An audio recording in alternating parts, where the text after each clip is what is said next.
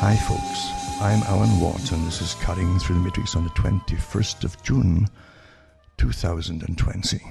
And I hope as always that you're all managing to hold on to your sanity. Awfully important that I mentioned that way back when 9/11 happened, I think that very night, and I said the hardest thing will be to hold on to your sanity going through all the changes that would come, because 9/11 was just a kick-off for a good part of the agenda that we're living in today. And I won't even bother going over it all again, except to say that nothing happens by itself, spontaneously. You might get occasional real accident of a plane falling out of the sky or something, but most big things that affect the world are planned for years in advance. That's really how it is. So 9/11, you already had the group that got into power at that time. The group before that, the same group before that, published a list of countries to take out, which mean they would need a Pearl Harbor event, they said in their own writings at the time, which they published. And they said we need a Pearl Harbor event because the public wouldn't get on board with it. And a Pearl Harbor event means if the nation's attacked, then the public are horrified. You play up on, and then you get them all behind whoever you pointed out to be the bad culprit, the Moriarty character. And it played out beautifully according to what they had wanted, and people lost their rights across the world. Isn't it amazing? Across the whole world in lockstep went into the same thing. Oh, you can't have privacy anymore. Nobody can afford privacy anymore. You've got to keep you safe. And out went privacy. And constant monitoring. And they kept telling you little bits to get you used to the idea. And each time you shut your face, that's what they say in Britain, you shut your face, and said nothing, you acquiesced to it legally. You see? Well, the public accepted it. Nobody complained about it, really. And so here you are today with the next phase of it, as I've mentioned before, with the COVID idea. It's a good idea. It's quite good. It's like the character, I think he called himself General Bethlehem. They don't like Christianity much in Hollywood, do they? And that was in the movie that was called The Postman. The Postman, about a future scenario where civilization had fallen apart and was really reduced due to a terrible war or something, or maybe even by a war, who knows. But anyway, the idea is that feudal warlords start, new feudal warlords. And one of them, the big one, is utterly ruthless psychopath and megalomaniac. And he calls himself General, I think, Bethlehem. And he said, because he applied terror to his own men and to the populations, they extorted the goods off of and the food off and everything else that they had. And their abeyance, of course. And he said that terror drives logic out of the public's minds. Nothing changes. You see, he didn't invent the idea for the movie. It was invented for him long before that, because it's always been known. Stalin talked about it too, and Lenin, of course, had a reign of terror, and he referred, in fact, to the French Revolution, same kind of thing before it, where they go to town and start chopping everybody's heads off and celebrating it, in fact. Quite something. Everything can be repeated, remember. Everything can be repeated in society. And maybe I hope you're all learning from what's happening today. That literally everything you thought was barbaric and somehow ancient, because we're now civilized, is nonsense, utterly nonsense. And you're living in the same system that Plato said. If you know what worked in the past, and you know the formula to introduce anything, any new meme you might call it today, in society to take off, then find out the formula and introduce it the same way for the same causes and effects and so on. And reasons, of course, the same reasons, step by step. And you can do it all again quite easily. You can. I always think back to the old Dracula movies. And there's zombie movies that copied a lot of it too. But the Dracula era, it was real for the people. You look up places like Bulgaria, and they're still digging up bodies, old bodies in graveyards. They were buried with, it was iron they used actually for putting through the body because certain people they thought were vampires. You know, they were they probably were the modern ultra-international money lenders, who knows. But the fact is, they made sure they weren't going to come back to life again. And they actually used iron. Iron was thought to have sort of magical property. A very old idea with iron too.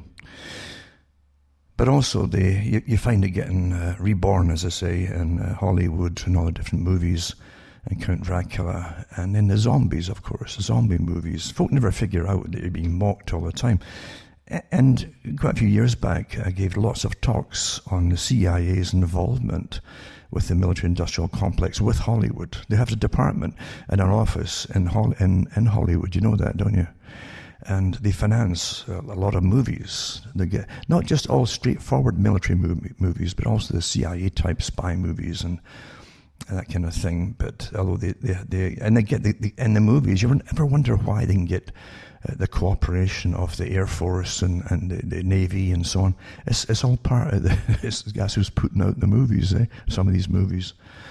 Because propaganda is wonderful when you get all proud and there's all the orchestra blasting away as your ship goes flying through the seas to destroy some enemy or whatever. And a very simple, primitive, natural thing, actually. Very tribal in a sense, but it works on everybody. But the Pentagon and CIA is behind that kind of thing. And Britain had its own studios at Pinewoods and for a long time too. I think they bit the dust a long time ago as well. But they did a lot of stuff for World War II as well. During World War I, the government used the military and financing for the military to put out plays for recruitment. There'd be stage plays. And there goes a brave young guy off, and his girlfriend's there, fiancée, and she's so proud of him, and all the emotion and so on. And come back, Jack, etc. Come back to me, alive and well, and all that kind of thing. It's as old as the hills, that idea. It works awfully well, though. We're played like fiddles. And there's never been a time, though, like today, like with such mass propaganda, perfectly put across to the general public with teams. I mean, the universities have been churning out psychologists, neuroscientists, behaviorists especially, who study us in all kinds of situations, and they know exactly how to switch us on and off for different things, you see. Rage, passivity, whatever they want, they can switch on and off. And it's quite fascinating to live through this, isn't it? And to see it happening. Amazing theatre, isn't it? The whole COVID lockdown was like one of these zombie movies. You know, they all get the ones infected become zombies. You don't want to see them; they should be locked in their homes in the dark, sort of thing, and not put out in the street there. And if they're on the street, they should be immediately arrested or whatever. It's so similar. Plus, the US especially, and maybe Canada involved too. It was an exercise they had. They called it exercise. It was a zombie invasion or something, and it was an exercise anyway that they had a few years ago. We never said exactly what it was about, but they did talk about biowarfare and so on to get the idea across. So if you don't get ill in biowarfare, you become an enemy of the people. You see. Oh my God, he's got it. He's an enemy of the people. And that's how they play it out right now. Very simple stuff, isn't it? It doesn't take much to get the people to say, oh my God, I guess look at that. That person's walking down the street and if they've got it, they're spreading it to everybody around them. Even the little birdies are probably getting it. You know, who knows? Maybe the mosquitoes get it when they bite you, like up here in Canada. Or maybe the mosquitoes are giving it to you, yeah? And maybe then you're into the realms of fantasy, they'd say, and conspiracy theory. Really, eh? Did you see all the ones that Bill Gates and the group are releasing in Florida recently? All these different mosquitoes, gene editing and all the rest of it. Well, it will kill off the population of the female eventually by breeding with these infertile males and stuff like that. And this is what they tell you. I remember years ago, too, they ended up with dengue fever in Florida when they released a bunch of stuff years ago. And it comes back every year now. But again, that's a different story. Even though you can verify it, it's not a conspiracy theory. See, you've got to put out conspiracy theories today. If you're not authorized, you know, you're a professor of blah, blah, blah at some university at the moment, with the most up-to-date current topics, at your fingertips, then you're nobody. And the beauty of modern life is you can change reality instantly. If you're one of them at the top, you can. You've got the authority to. You won't hammer you for doing it, for being wrong and then right and then wrong again. No. Anybody who attacks you for being wrong, right, and wrong again, they'll be attacked. You see, because they are nobody. They are nobody saying that about you. So, are you surprised you're hearing such amazing things? There's never been a politicized time like we have today, where there's no such thing, or even remotely resembling any kind of democracy. And most of the public don't get that. They really do believe that the riots I've had in the States and the protests, because they're two separate things that are mixed together here, and actually a few things above it too, which they don't even know about. It was all planned years ago, this kind of thing.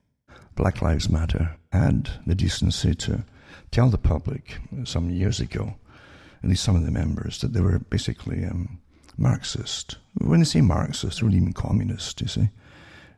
Revolutionary, Marxist revolutionaries, you see. And don't forget, in communism and Marxism and revolutionary, you always got to stir up emotional hype wherever you see it and get people on board with you. So get all the disaffected groups, even create disaffected groups that weren't really groups before, make them and then graft them onto your movement.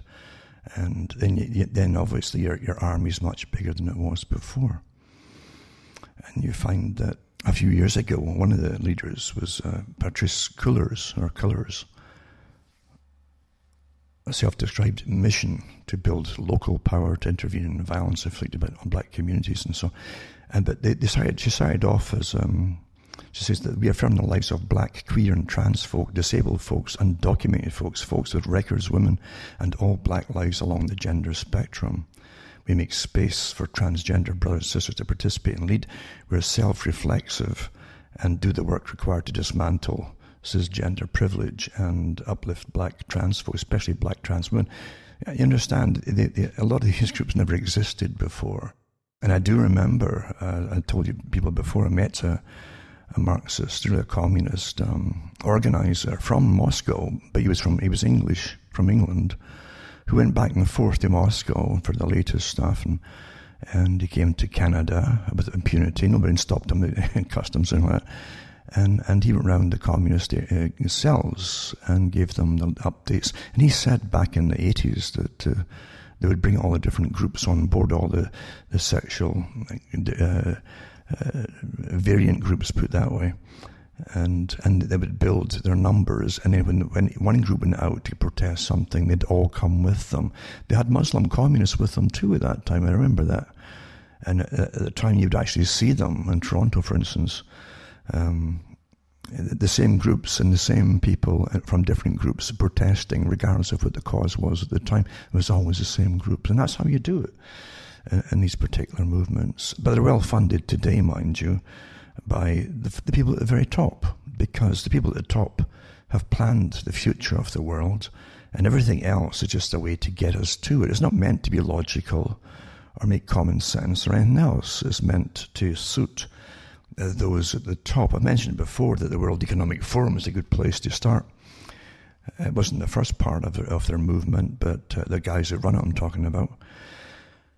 But these are the richest folk on the planet, and it's good for me to see people actually following it. I've been talking about it for years. Whatever happens in the world is done because those at the top permit it, not just permit it, but actually organize and pay for it to happen. It suits their purposes.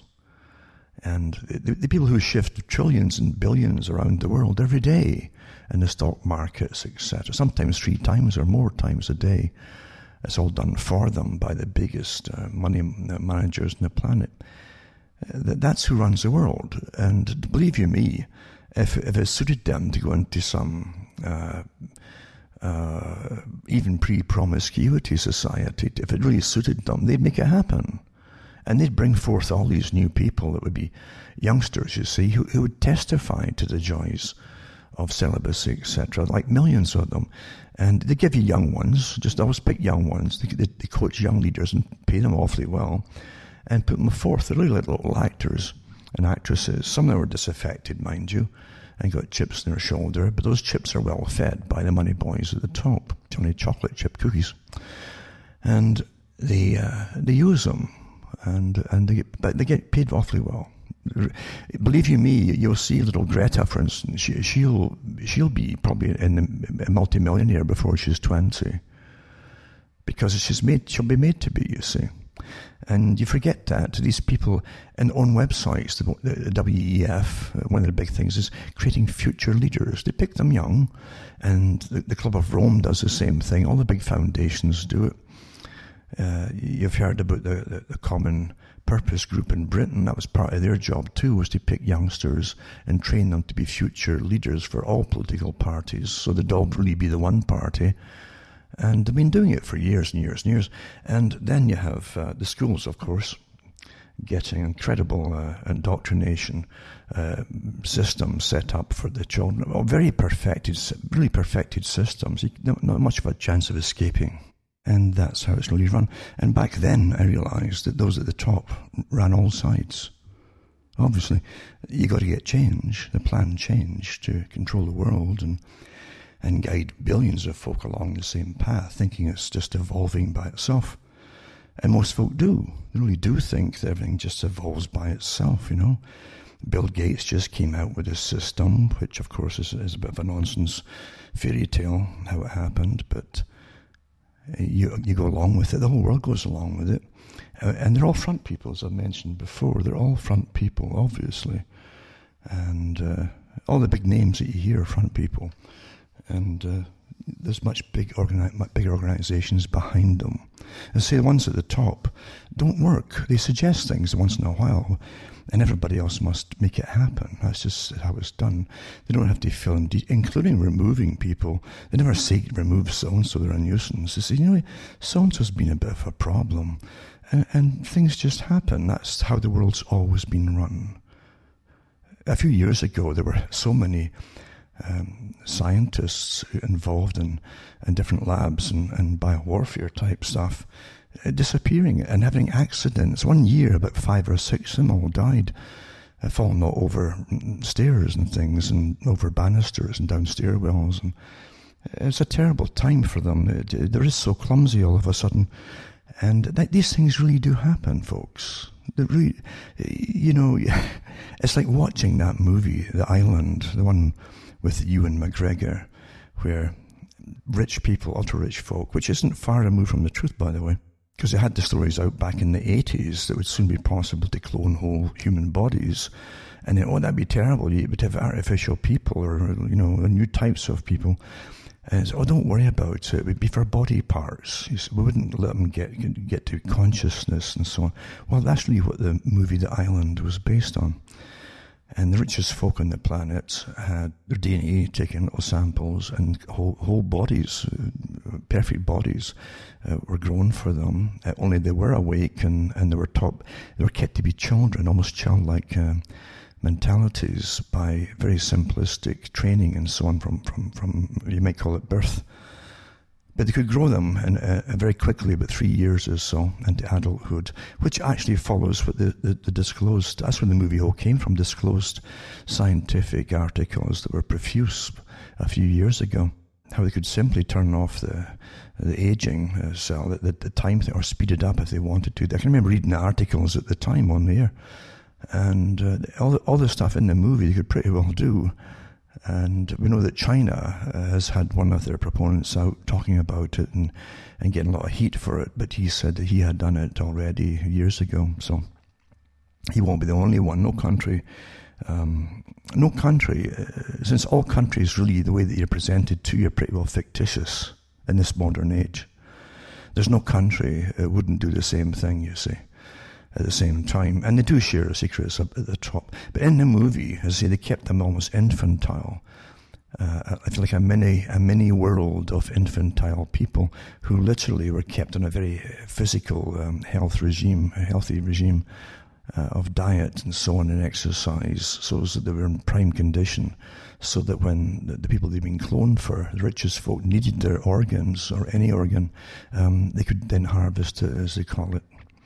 And they told the people on the island, of course, the clones, that it was a lotto. You get a lotto, and when your when your number came up, you went off to the big island sort of thing, not knowing, no, that's the end of your life, because they're taking you in for a kidney or whatever it happens to be. And it's well done, because really it was referring to the whole system we're living in today.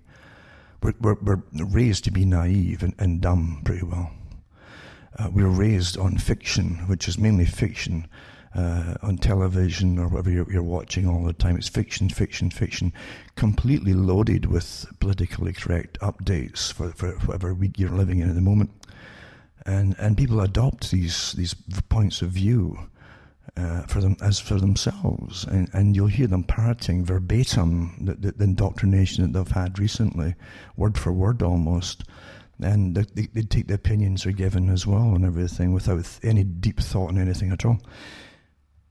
So yeah, we are the island in a sense. And in Ireland too, they mentioned that they could make the people live another 40 years or 50 years with life extension, basically, using these techniques. And that's true, they can do that today, by the way. And they can make them live longer with the right medications and transplants, etc. I remember watching, I think it was one of the top scientists in Israel at the time, giving a general talk. I mentioned this before. And he casually mentioned it. It was casual, and it was amazing with the audience. We're still all talking to each other as though they'd just come in the door or something. And this professor or whatever, he said that if you got an extra $7 million, he says, we can help you live to 140 if you want. And that's really how it's done at the very, very top, and that's a fact. But that was even strange enough in the movie, about the same amount of time, years as well. 140 or so. So you're living through fact is fiction and fiction is fact. And of course, even the movies get you used to the idea, the trial balloons. And a lot of folk who watch movies will say, I wouldn't mind getting that myself if I'd do this. You've probably heard people say the same things, haven't you, throughout your life, maybe. And you might be one of the people who are all for these things. You might say, well, if I had the money, I'd do it too. And you'd also see top. I've heard folks stand up for top politicians or crooks who got caught with their hands in the cookie jar, big time. And they say, well, I'd do the same myself if I was. And it gives me a little start once in a while to realise that a lot of people think the same way. Corruption is a human thing, obviously, with the tendency to be corrupt. But today it's so prevalent with a completely, how can we say, a changed moral society. All the old ideas of moralities have been thrown out the window. In fact, morality holds you back. You're not a winner if you've got certain morals, you see. And that's all part of your games that you see on television, where folks strip off and do stupid things to compete with each other. And the folk that manage it all are looking at them and shaking their heads and laughing and making money off them. It's quite amazing. But anyway, that's what you're living through. So at least with Black Lives Matter, they admit once in a while that they're basically Marxist and for world communism, world without borders, all that kind of stuff. And it doesn't come out from them at all how we're going to finance all of this stuff, except a vague idea of everybody will share properly, and you'll have your commissars that'll make sure you get your proper quota of food or ration or whatever. I guess that's how they I don't think they think too far, really. But at least this one, as I say, she was in Black Lives Matter. She's one of the bosses there, and one of the founders, at least. Patrice Cullors, you'll see her up now. We were talking about her talk a few years ago, where she said that she and another one there too were organizers, Marxist organizers. They said that now if they're Marxist organizers, they know how to set up the agenda to stir up trouble amongst people, to exacerbate and amplify any existing trouble, and then they jump and use all the different crowds that get involved for their own purposes. That's a standard communist trick, but at least she admitted it. And And that's what you're looking at today. So believe you me, if the ones at the top, the people at the World Economic Forum, the thousands and thousands of ultra rich families that attend it and decide what the future is going to be, what money is going to be in the future, what kind of lifestyle you're going to have in the future, very new future coming up too, by the way. It's the one that they published some years ago, been prattling on about austerity, population reduction, and who can breed and who cannot breed. There'll be, for a little while, a period where they'll give little brownie points, little gold stars, for being good. And you might, if you serve the Marxist type system of austerity, you might be given the right to breed at least one child. You see, that'd be their reward. They actually had articles out quite some years ago about that, where bureaucrats and people who work for the system and make it all happen would get the right to have at least one kind of copy, you might say, of a child of you. Never said anything about married, or that's out the window, of course, but you get to at least have an offspring, and your progeny will go down through the future being good Marxists for each generation, serving the ultra-rich who will not follow Marxism because they're all making sure that you'll follow it with austerity. All came up. You understand, we're living through nothing that wasn't planned a long time ago. There's no spontaneous anything. In Antifa, they said they look for spikes in emotional troubles and any violence or whatever it happens to be, and they jump on the bandwagon, use the folk who are grieving, and use the crowds, foment the mass demonstrations, direct it, and use it for their own cause. That's why General Franco really won in Spain in the so-called Civil War. It was really an overthrow by the communists. That's what they were trying to do. And if you read the articles in some of the books by George Orwell, who was in the wars at the time in Spain, he said that, like most folk, he'd been really brought into this idea of Marxism in a socialistic sense. He thought like most folk, they lie and they use people. But he was taught in university this is the thing of the future, and to be more just society would come into being, etc. And he did definitely, like many of the people at the time, witness the massive poverty from the Great Depression. It continued right up until World War II. And parts of Europe, Britain was awfully hard hit, and they had miners' strikes and so on. Not strikes, but marches all the way down to London, to peaceful again, really peaceful. They weren't burning and destroying stores and so on, and looting. They were really peaceful. But there were big marches, thousands of people going down to hand in petitions to Parliament. That's how it was done. And it was a horrible time for people. He saw the working class and how bad it was. And he himself was not working class, but he at least, I guess, felt their pain to an extent, as Bill Clinton would say. And he went off to Spain, thinking he could change it there too, you see, and the standard stuff, overthrow the church and overthrow the system and blah, blah, blah. Until he got there, and he saw them burning churches, raping and killing the nuns horribly too. It wasn't just executions. They really want to make people. They really have so much hate in them. Whoever targeted group at the time, they have so much hate. They want folk to really, really suffer horribly. And that's what he saw. That really happened all through Spain and other countries too, mind you. And eventually, because he wasn't communist or Marxist enough, you see. And because they list everybody in communism, everything's record-keeping that you wouldn't believe. And he was on a list for extermination himself, because they said he could be an enemy because he's not Marxist enough or communist enough.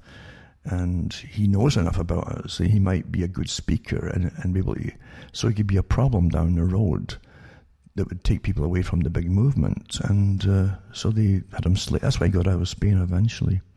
But Castro himself was brought in because of the chaos that was happening. You had all these different groups that all, again, were going to riot for a better tomorrow. And you had different kinds of groups too. You had syndicalists that would take over factories or even farms and so on. And people would join it. Even farmers would join it, thinking, yeah, let's all share and alike and share alike and do the work. And then we will sell our produce to this other factory and this, so, or trade it, the goods for easy. So everything would get traded around by producers, and each real, and then there was real communism as opposed to centralized communism. That was the idea of the syndicalists, basically, and those who were a form of anarchism against the standard system. But they always ended up in chaos, and the communists turned on them and started killing them too. So Franco dealt with it in Spain. Otherwise, there'd be nothing left of Spain. But that's utterly chaotic and a mess, you see.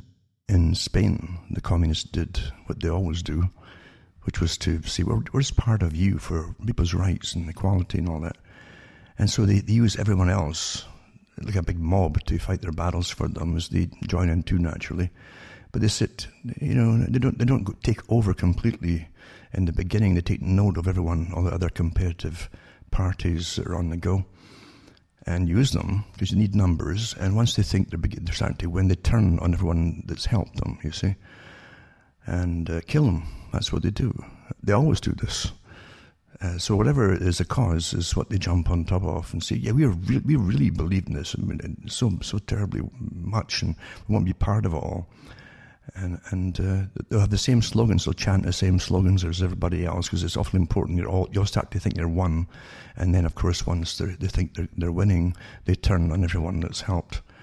In fact, they turn on the majority that's even done all the work and take over. That's what the Bolsheviks did.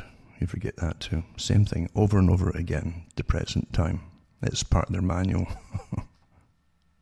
So it's quite amazing to live, or to study these things, and then watch all happening again.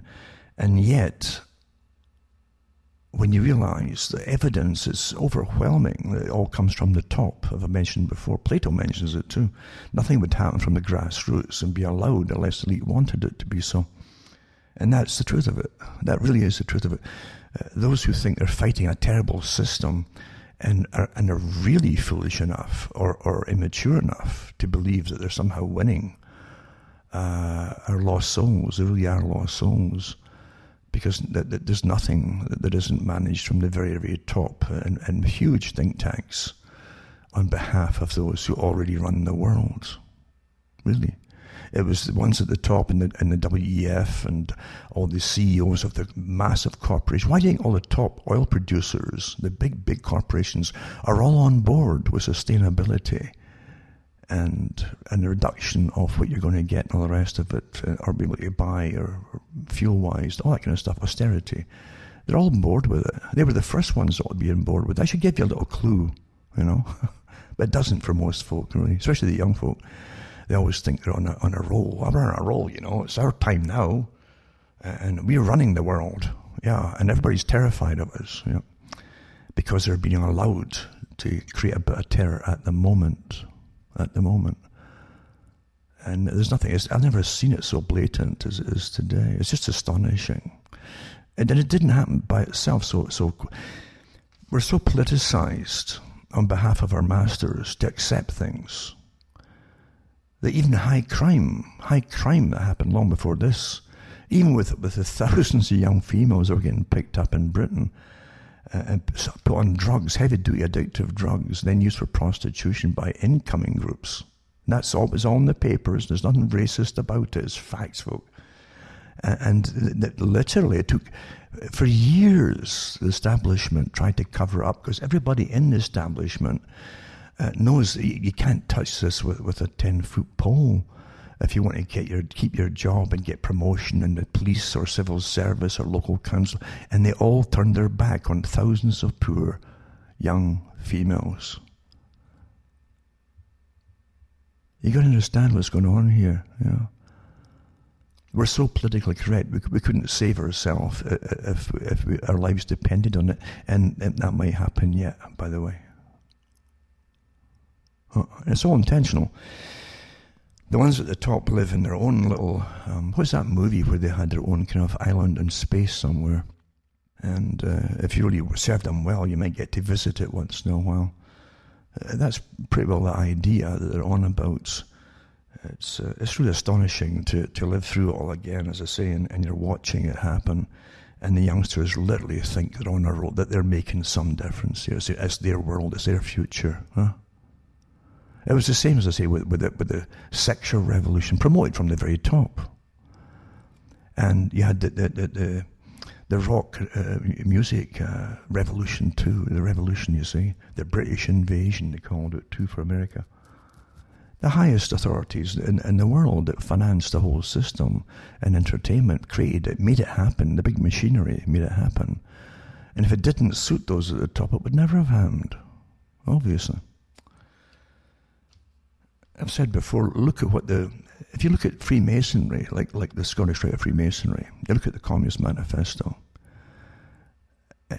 most of the stuff is interchangeable. Don't forget Albert Pike wrote copiously about the system, and he had Mazzini, the revolutionary, trained them to be a revolutionary, a world revolutionary, and say that turned into world communism eventually, the Communist Party. So it goes on and on and on, and Albert Pike didn't start it all. It was on the go before he joined, and you can find traces of it even Rosicrucianism, in France in the 1600s. But the idea was revolution, revolution, revolution. And London, the city of London, financed all this kind of stuff too. And they set out, people trained Freemasons into other countries across Europe, the Catholic countries especially, to bring them down and create their own cells, just like the communists later. The communists didn't come out of nowhere. Look at Trotsky's books, for instance. I'll give you a clue. He worshipped Freemasonry and praised it to the high heavens. And but yeah, you would understand. Freemasonry was no doubt about it. Was a revolutionary movement, massively so. And the reason it had all the passwords and signs and all the rest of it, little secrets as they call it, was because they had to lie to the general populace who didn't belong to their groups. The fact that their whole system was to take down society to rebuild it, you see. That's the idea, and you remake it and remake it. So communism and the Marx's planks, the manifesto, end the family unit, right? But at the same time as free love, of course, the end of the family unit. And there are guys, as I say, who like founders of the left wing, who were awfully rich, who worked for the richest folk on the planet. Like H.G. Wells, who was promoting free love again about the same time as Marx was kicking off. And they're all connected, all these different people, with the same ideas. The only problem is, at the time, was what do you do with unwanted offspring? Well, they didn't want a heavy population. It's quite fascinating to go into really understanding what was happening back in the 1800s. Because folk really misperceive what goes on according to the ridiculous books that they churn out today for them. They say, it's terrible, the capitalist system is all horrible. And it was damned horrible. But it's the same folk running it today, folks. They give you little revolutions and promote little people, little revolutionaries like Greta and so on, and use them all. But you've got to understand that nothing has really changed. H.G. Wells literally foresaw a time when they could literally dispose of children. This great H.G. Wells, the great writer of science fiction, and he wrote a lot of non-fiction as well. He was quite open about it. He and many others too, by the way. And the eugenics societies, that are still on the go, by the way, and even some of the heroes in eugenics, you've heard about some of them, but Galton Darwin and all the rest of them. But do you know that they're still on the go today, and really tied right in with the left wing, tied right in with it completely, with its elimination of the family unit and elimination of private property for most folk, not for the ones at the top, of course, etc., etc. It is really the reduction of the population, the wrong kinds of... H.G. Wells and others mentioned it too. It wasn't just they want to help the working class people. In fact, H.G. Wells hated the working class people. It was there's too many of them. That's how the left wing was going to sort out, getting rid of the abundance of labour, but by whatever means possible to reduce their population and numbers. That was it, folks. That was it. It's astonishing. Folk never quite catch on, which is exactly what the top eugenicists wanted, and they were all part of the same club. I've even heard about people like Nikola Tesla. They go on and on about Nikola. Oh, the man was a genius. So take this genius status, and who makes folk into the stars that you follow? That's why they call them stars. You follow them and you adopt their opinions. Because they're geniuses and you're not, you see. So I'll adopt that opinion. And so his opinion becomes my opinion. And that's why they give you it. If you follow the stars. Again, it's Freemasonic in a sense. You see the 5-point star. But, and same with even Hollywood. They never had stars before that. You had well-known people of the stage. But it wasn't a great profession. It was really kind of a lowly profession and kind of suspect at times too. But they made them into stars when Hollywood took over, and of course that really more than quadrupled their budgets and the income, etc. But then they use them because people start to follow them as they follow the characters they portray, without really knowing the people themselves. And then they use those people in the Council on Foreign Relations, like Clooney and so on. And Angelina Jolie and others too that they've picked, and the folks, I know them. Yeah, they're famous and awfully rich. So I'll follow what they say. Why would you follow someone who portrays fictional characters? Huh? They don't even know who they are themselves half the time. That's how actors and actresses really are. They're always attention seeking. But they're all used. Everybody gets used for the following. Same with communism, as I say. And communism or Antifa or any flavour that you want must always agitate when they see a spike in violence or a spike in anything or emotions are getting going. They jump on the bandwagon and then they end up leading it and then they end up domineering it and then they take it off in a different direction, which was their purpose in the first place. That's how it always works, folks. It really does. It's a well-oiled machine. It's been tried and tested over and over again, and it's all written in as that this woman said. She said, trained Marxist organisers. They know this. They know what to do, and they actually say in their manuals they wait for the emotional occurrences to happen, the spikes in violence or whatever it happens to be, and jump on the bandwagon. And they'll distort any truths anyway. It doesn't matter what's facts and what isn't anymore. And before you know it, they've turned martyrs out of people too. And by the same token, the ones at the very top can make anybody a martyr. I hope you understand that. It's not the first time that you. What do you think? And I really mean this. I used to think about Remembrance Day and so on. And in Britain they have their version of it too. It's always a cold time that they have it in Britain. And they're all standing there with their muffled coats on and believing they all fought for something that was good. Even though many of them, they were dying off from World War II and were questioning what they fought in the first place according to what happened to Britain. Really, come on. And because obviously those in charge of Britain had a completely different future plan than the folk who fought it to preserve it ever dreamed of. But you also get the different cenotaph. They go and put their wreaths there and so on, and their poppies and yada yada. But you also have in every country they got the unknown soldier. It's a kind of afterthought, you see. Because a lot of folk were blown to bits and there wasn't a bit of them left. Or they were so destroyed by massive shelling, etc., or just rotting, unfortunately, in the battlefields, World War I especially. And II had a good share of it as well, that whole scenario. But anyway, so that they would get this idea. It could be an empty coffin for all we know, but they make a big move. This is Joe Average, whoever this Joe Average was, and they make a big deal of fighting for their country and that kind of thing.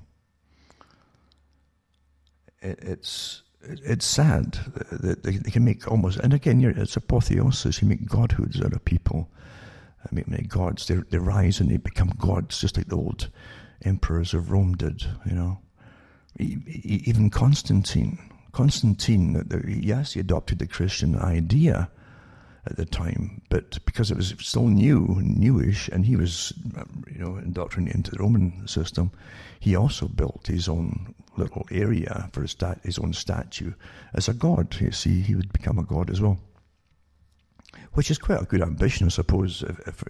If you don't have many things to look forward to, at least you can become a god, I suppose. And that's how things are. You're watching it happening today in modern times as well. Really. I always think of that old song, Heroes and Villains, They give you your heroes, they make them into heroes, and then they give you some good people to turn them into villains. It's back and forth like that. That's how easy it is to manage our thoughts and our minds by propaganda. We had quite a few years, I mentioned it before, it's so important to remember, never forget, where folk had turned and tuned out of the regular media. They were so sick of getting no news at all, with the death, basically, of active travelling journalists, you see, and the politicisation of everything. Everything would be so PC since the Leveson Inquiry in Britain. They came out with new statutes for journalists, and they did the same thing done in Australia and elsewhere, until all they could do, they were so scared of having lawsuits against them eventually, or getting fired. All they can do is politically correct stuff until they're propaganda, really blatant propaganda arms for those, on behalf of those who own them, basically. Really sad, isn't it?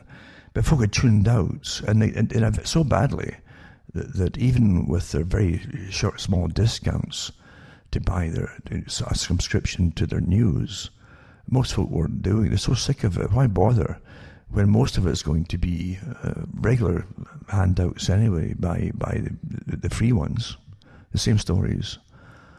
And also, folk were sick of celebrities. That's all you had for this.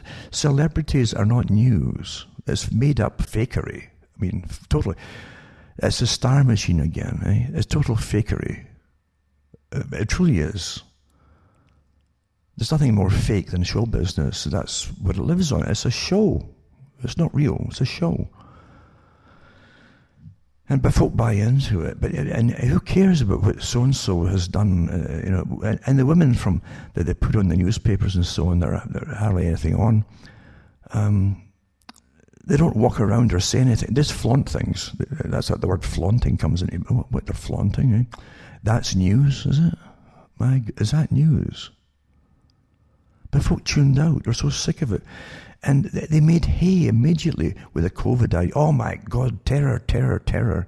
And I've gone through the stories. I won't go back over them, except to say that they were given permission when to get unleashed on the general public by those at the very top, the World Health Organization, and again, the World Economic Forum. They were told to terrify the public, including literally with the behaviourists and psychologists brought on board in Britain. They admitted it. That they were given, and the papers admitted that they were given handouts where the journalists were told to write things in such a way that they might have to really increase the tension or fear amongst the public to get them to comply.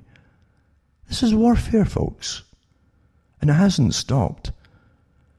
And they're on it, but they're on a roll now. Suddenly, folk are tuning in every day to find the news in case you miss that little bit of information that might save your life, like a horror movie. That's what I say. And you'll watch horror movies to the end because you get involved in it. You project yourself into the roles, and if you turn away, you might miss that one thing, and you get eaten by the dinosaur. You see, that's what happens. Same idea. It's very simple, but yeah, tune in tomorrow, and we'll update you with the latest breaking news on COVID. Should you take this or should you not take this? And they'll give you about 10 different versions of the same thing. Oh my God, you don't know what to do. And the whole country and the whole world gets locked down pretty well, right? Pretty well. Except some African nations ignored it completely, and they seem to be fine. And the testing stuff, it was a joke. It still is a joke. Fake positives, fake negatives. Just toss a coin in the air. If you really want to go that route, just toss a coin. And now, of course, that maybe the riot, the looting and the protesting as well, these are different groups, again, often mixed together, is kind of dying down a little bit and losing readership and news. Then they're right back to COVID again, just immediately. But COVID is such a political virus, it can switch itself off. Because no one's arresting anybody that goes off to protest, or when, and including all the ones who are forcing it upon the people, all the different governors of different states and some leaders of countries. They were out protesting as well, shoulder to shoulder. When you see such rubbish getting pushed to why are you following anything that they tell you? Why do you follow anything that they're telling you? Remember, I said this from the beginning. Fauci and others, from the very beginning, because it was pre-planned, done. It was not spontaneous. And folk do have short memories. They really do, right? But don't forget, it was planned years before, reiterated at least 1 year before it all broke out again, this so-called pandemic. They changed the rules for pandemics too, for even classifying it by throwing any figures to make it a pandemic out the window. Didn't need it anymore. Just a statement of it was enough. Because it was planned that way. Because this is the big push. This is the revolution they're going through on behalf of those who own the planet. Not these little kids in the streets. They're swagging around thinking, yeah, we're now in charge. It's the folk who own the planet. The folk who buy and sell the grain of every country and flog it across the world instantly, back and forth, I can withhold it from a nation, say, oh, they've been bad, and let's make them suffer. These are the folk that all your money goes to, no matter what you're spending it on. They own it. They own your governments. They're all on the payrolls. They all get big donations, like thousands and thousands. And every politician, when they retire from politics on their meager salary, is a multi-millionaire. It's just a coincidence. So everything is a show in modern life. Everything is a show. Years ago, I gave the talks on prepared speeches. Every leader of anything, even the police forces, have prepared speeches. They have public relations spokespeople. When you hear that, you're listening to propaganda. That's what it means, public relations. You see? Otherwise, you could ask anybody in the police force what they think about it. Oh, I can't tell you. You have to go to the public relations officer. And they'll spin it for you. Well, and so you walk away with this kind of half-baked, wishy-washy statement. You can't quite figure it out. You're not meant to figure it out. That's how it's done. So you're living through a huge agenda. This is it, folks. This isn't a preparation for what's to come. This is the complete push for the whole new World Economic Forum's new society, as I want to call it, into austerity. I gave all the talks years ago at cuttingthroughthematrix.com website, remember? And I went through it all in detail, and real good detail and depth from the sources themselves, and what they were going to bring in, and what they wanted, etc., the kind of society they would build. And they would use everything. Sustainability, folks. Maurice Strong, sustainability, who was picked up by the Rockefellers as a youngster, supposedly, and groomed for his position in helping rule the world. And they put him in charge of oil fields to show him the business, how it works. The same thing as George Bush was given. He was taken off to Kuwait, where his daddy had helped to set up the oil fields there years ago, and the family businesses, etc. And little Georgie was given charge for a little while to find out how it was all run. That's what they do. Say, well, we'll put you in charge of a few oil fields and so on, and let you know how the world really works, and all that kind of stuff, And then they meet the people who decide the prices, what the value of the currencies of the World Bank and the International Monetary Fund and the Bank for International Settlements. Oh, it's a big club, and it's a fact. It is a big club, and I mean it as a club. It was set up by the Royal Institute for International Affairs, a private organisation from the CFR group type. And before that, they were a covert group that went around the world, grabbing all the resources of the world under Lord Alfred Milner. And they put their own people in charge of countries as lieutenant governor generals, etc. The same power as the king or the queen. But yeah, they grabbed all the resources. The empire for them was grabbing resources for themselves and the private corporations at the top.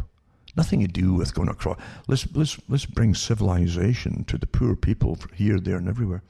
That was just propaganda for the general population who would be given the price, the tab for the cost of it all.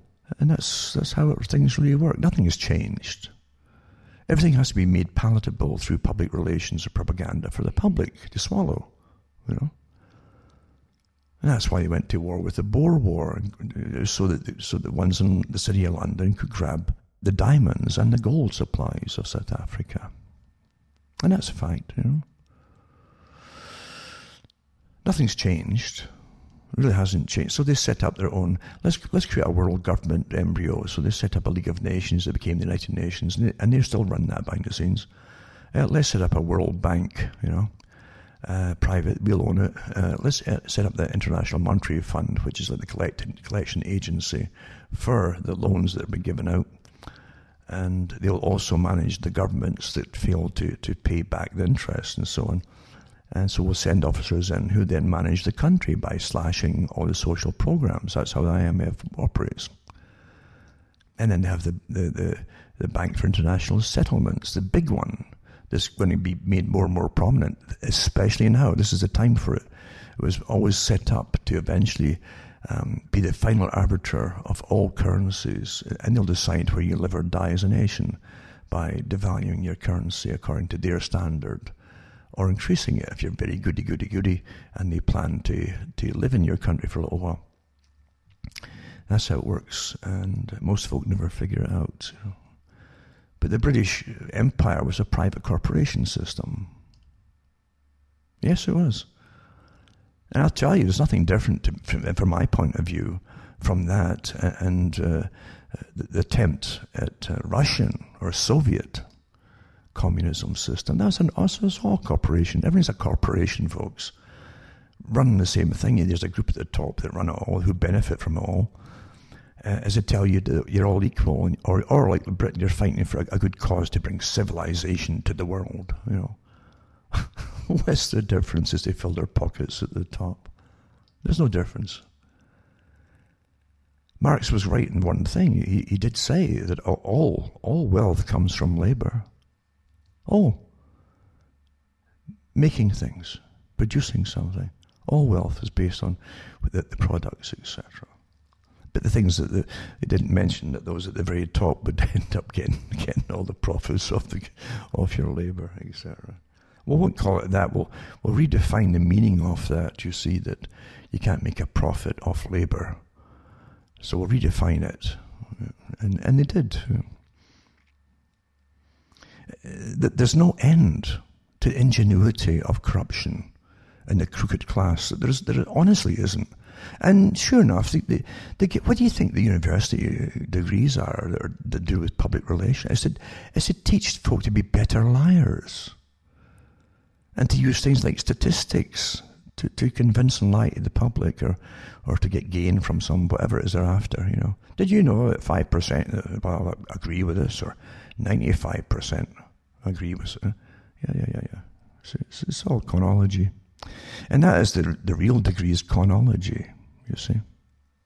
A good con man or woman is really worth their weight in gold, at least gold, maybe even platinum, to those at the very top. They employ the best ones at the top. They have amazing minds that sit there and, you know, so-and-so, our God so-and-so, whoever the character is above them on that higher level, wants this to happen. It's up to us to make it so. And they sit there in the scheme. But how would the public accept it? Well, the public won't know it. We'll convince them it's really something else. Call it. They have whole programs, especially the changing of names, that really confuse you until you can't figure it out. And when you can't figure it out, you just give up. And then it sort of sails ahead. That's how everything is really run today. It's quite fascinating, right? It is fascinating. It's like years ago, even in the times of Shakespeare, I mean, who introduced thousands of new words into the lexicon, basically, the English language. And you have to say to yourself, what was the reason for it all, etc.? Well, one was, standardizing a language, because England, like Scotland, had many different dialects, until some dialects could hardly understand the folk next door to them, because folk didn't travel much. They're bringing us into the same system, mind you, with the lack of mobility. That's part of the World Economic Forum's plan for opening up society after COVID, or even during COVID. They don't want COVID to ever go away, you understand? In fact, it's not going to go away. According to them, it's not real to start with, so it doesn't matter. With that kind of fantasy, you can make it stretch forever. And they've even said, too, but they're going to bring the contact tracers were planned before COVID broke out. How they would do it with apps, etc., on phones was already planned before it broke out. The folk who would get the contracts was already planned before it broke out. I'm not surmising here, I've gone through it all before. And you're living through a plan, you see. It was planned before it all supposedly broke out. And they don't plan on just unlocking it. They said at the start, little Foxy Fauci, who has his fingers in a lot of pies, but believe me, he's just too compromised to be believable. And he said, life will never be the same again. Exactly what was said when 9/11 happened. Life will never be the same again. That's a very important statement. It's like Bill Cooper at one time he mentioned, because in revolutions with the Freemasonic type that happened in France, in the translations, they always give code words and little phrases out before they start it for all members to pick up on, you see. And one of them, I think, was, now is the hour of the times. Now is the hour of the times. And that's how you launch things. World War II was similar. When they gave code words out to the French resistance by the BBC radio from London. And they'll give out different ones every night for different groups that would be fighting against occupation. So really, this is standard stuff.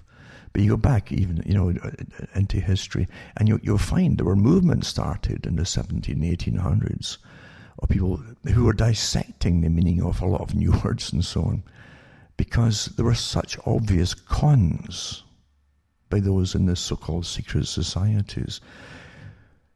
Now, don't go into, it's conspiracy theory. It's a fact that names for them, and for the actual particular theory in itself, because Pike himself said it, we never speak so plainly as Masons when in company amongst non-Masons, is what he's referring to. It's just that the non-Masons can't pick up the meaning that they're giving out to their own brothers, you see. That's how things really are. And there's color coding ones as well, and there's numbers, numerology, because that goes into Kabbalah as well, And it goes way back into ancient times with the numbers. The whole idea of numbers as a language, you see, awfully important. The Chaldeans that were used by the Romans in their war in the Middle East. I'm getting distracted. In the Middle East, they actually hired Chaldeans and Jews who would, because they had alphabets were numbers. Every letter has a number. And they'd mark them on sticks as couriers, and they would send them off as runners to your other regiments and so on, or centurion groups. And they have another Chaldean that would read it on their end and translate it for them. Basic cryptology. Yeah. Fascinating in a sense. But again, what I'm saying is the whole system is cryptology. What you're taught is regarding the system you're living in is cryptology. It's nothing to do with what you're being taught at all. It's not real like that. It's not real like that. I've said back in the 90s, I said, other folk have picked up on it too recently, again, they'll say that if voting worked for the general public, it would be made illegal. It would get banned. The reason it's not banned is because it doesn't work for you. It doesn't. And the folk who get in are pre-picked anyway, according to Carroll Quigley, regardless of the party that they're involved in. The leaders and the few folk around the leaders are all pre-picked because they belong to the same one organisation. It doesn't matter whether they're left wing or right wing. And I must admit it. I mean, I've got one of the books, I've got a few books from the meetings, the international meetings they'd have when the Rockefeller Foundation paid for the meetings across different countries, for their annual meetings, for what became known to the general public eventually as the Royal Institute for International Affairs and Council on Foreign Relations Group. Before that, they had covert names. And again, often this went under, as a round table society, you see. But Rockefeller would pay for them. I've got quite a few of their books.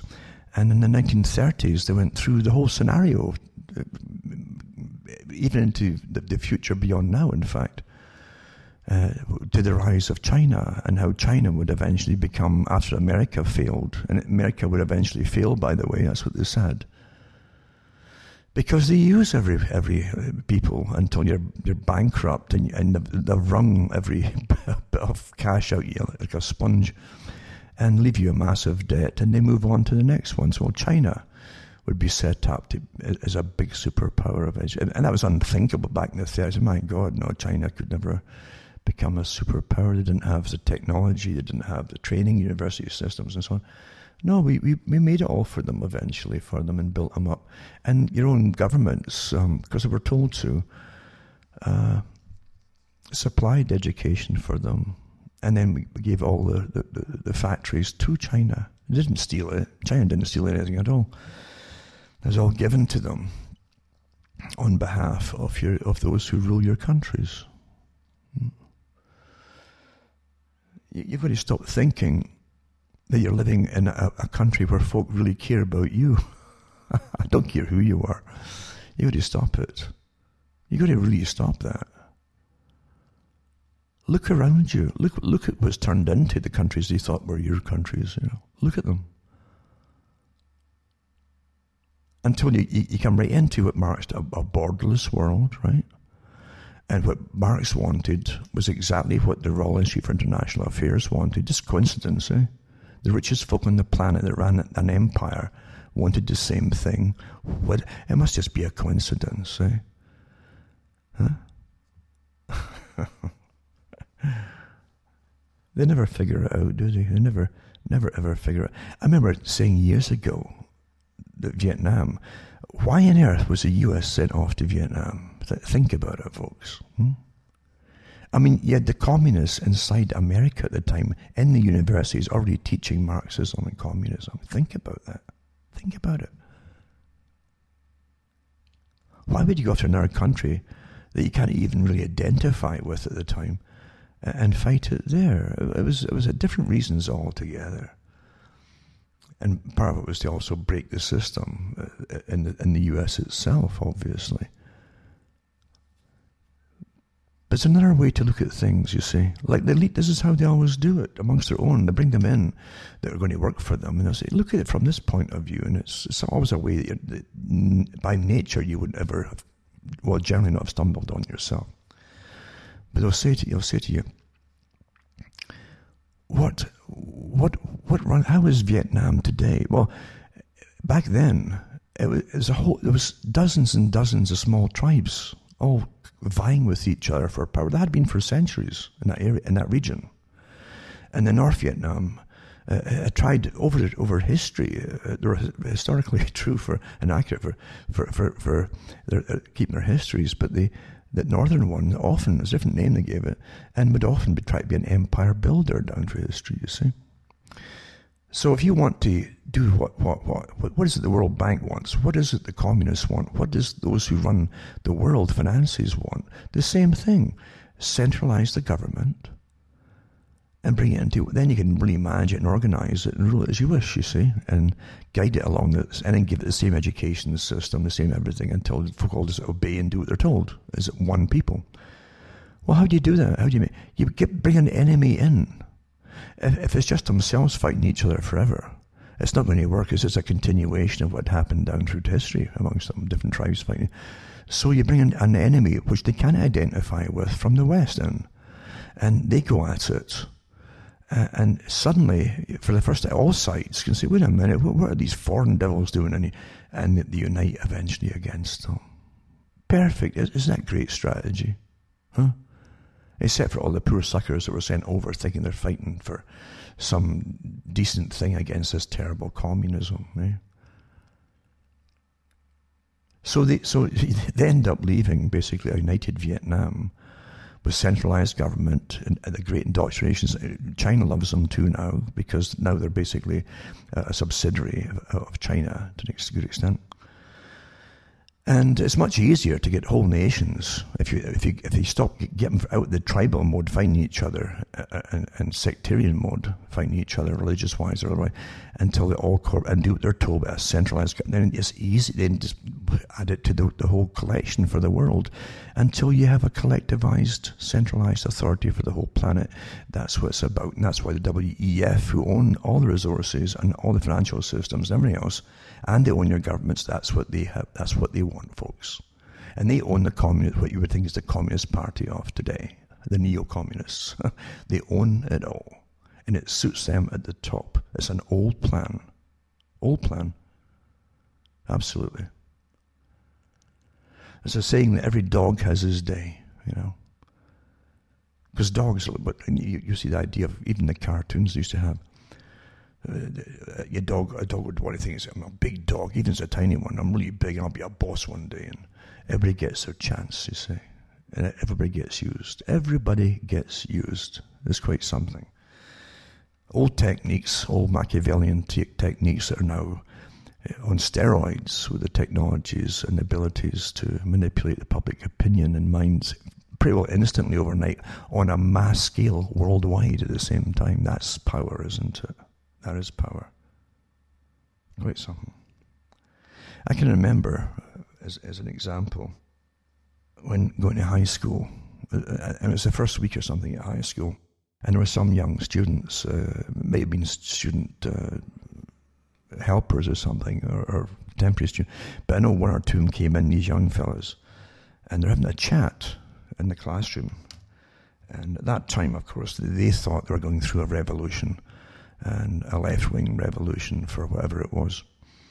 For all the good causes, you know, the left-wing, they always give you good causes, and it's always for a better tomorrow and a utopia and fairness and stuff like that. And you had all the examples of it eventually. Once the Soviet Union supposedly fell, they didn't fall, they just moved on. That's what Gorbachev said too, to the Politburo in his speech. He said, we're moving it out into the world now, to the next phase. With the cooperation of the West, of course it was, the ones who ruled the West. Anyway, these teachers were there, and they're saying, yeah, it's our time now. And just like you see the Antifa, it's our time now, they were saying to themselves. And they were, because they had gone through college and teacher training, and they come out as good little communists. And they talked about how they were using the power of music then too. And one of them said, you know, his favourite was Dusty Springfield. And oh yeah, and then they had a little debate and argument about who's the better type, Dusty Springfield and the Springfield Group at the time, I think that, or Sandy Shaw, you know, and they get kind of hostile towards each other. It's the instantly formed group. So I'm all for Sandy Shaw, and no, Dusty Springfield's got a better voice. And Yaddy, they literally thought that in this day of Bob Dylan, you know, and revolution, you know. The time is the era changing idea. They literally thought they were part of it and it was theirs. They really did think that. I knew better. I was all younger than them. I knew better. I says, come on here. Don't they know? Don't they know that these are all picked people to help change society on behalf? I knew it then. It was obvious to me. The BBC at the time, only ever recruited the people on television and who worked in the higher level jobs for television too, not even necessarily on camera. They were all from Eton at one time. That's how rigorous it was. The same places that would appeal for their intelligence services for MI5 and 6. Because you control people's minds through whatever propaganda you're going to give and whatever entertainment you're going to give them. So here's your British government's system, the government system, giving you Top of the Pops and things like that, with the infamous Jimmy Savile, where groups that were suddenly famous with the big famous making machine, you see, the big machine that makes you famous, who went on with no leads in their guitars or anything at the time. You wouldn't even have time to set up, honestly, if you had the real gear there. And they'd mime, but the teeny boppers didn't know. And it was all for the sexual revolution as well. So you have and don't forget the words, revolution was used. Sexual revolution. What do you think that is? Did you see people in the streets say, we demand to have sex? No, you didn't have that. Folk had always had sex. It just depends on the context that you had it, and what you did with any offspring about it. That's what it was about too. But someone else at the very, very top was promoting a new system. Sex, drug, and rock and roll, eh? Sex, drugs, and rock and roll. And that's what they give you. And actually, you aren't going to think too straight if you're on drugs. And you won't make good decisions in any possible way. And it was well put out there and tested upon the public, and it worked awfully well. It did work awfully well. But it was amazing to hear the people thinking they're part of some revolutionary movement, Yeah, it's our music, like the Who talking about my generation, yeah. It was all put out by show business on behalf of those who ruled to make youngsters think they were part of something and that it was their movement. Oh, it's our time now, Quite something, right? Quite something. But most folk never catch on. As say, Plato said it. He said it. Everything that in society was so rigorously managed and detailed and recorded in society, even in ancient Greece. He said that even anything to do with music or plays as well. And that plays mandated that you had travelling troubadours and plays that would go around the different Athenian provinces and islands and get performances and get paid by the state to do it. Because this is before Christianity, a lot of it, remember? And when Christianity had its early passion plays, like religious plays, Rome had other plays that were doing with emotions and systems and all the rest of it. And they were mandated, they had to be performed, and everybody had to attend to watch it, because plays, just like movies today, really, really affect society. Oh my, did you see so-and-so? What do you think of that then? And your emotions get played with like crazy if it's a good play or a good movie. And you come away with opinions that the creators wanted you to have. And Plato knew this, and he says everything has to be authorized from the top. Including youngsters at that time putting up music back then. He says, because music can either create revolutions. This is thousands of years ago. Over 1,000 years ago. Over 2,000 years ago, what I'm saying. And that's what he said. And he says, we have to keep a tab on them all, like an eye on them. He says, and literally license them, because they can help foment revolutions. And that's how strictly guided the whole thing was, and monitored and managed, you see. There's nothing we're doing today that we didn't know back then, except today it's much more perfected. And the studies upon the human mind and how you'll behave and react are so well predictably managed, actually, by those who put the stuff out for you. And the instant feedback they get on everything to see if something's working on your mind. So probably there's almost so many thousands emitted today that they would probably go this way too or do that.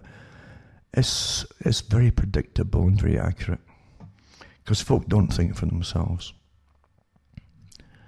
Even when street theatre, I'm talking about massive street theatre, is being managed in front of your eyes.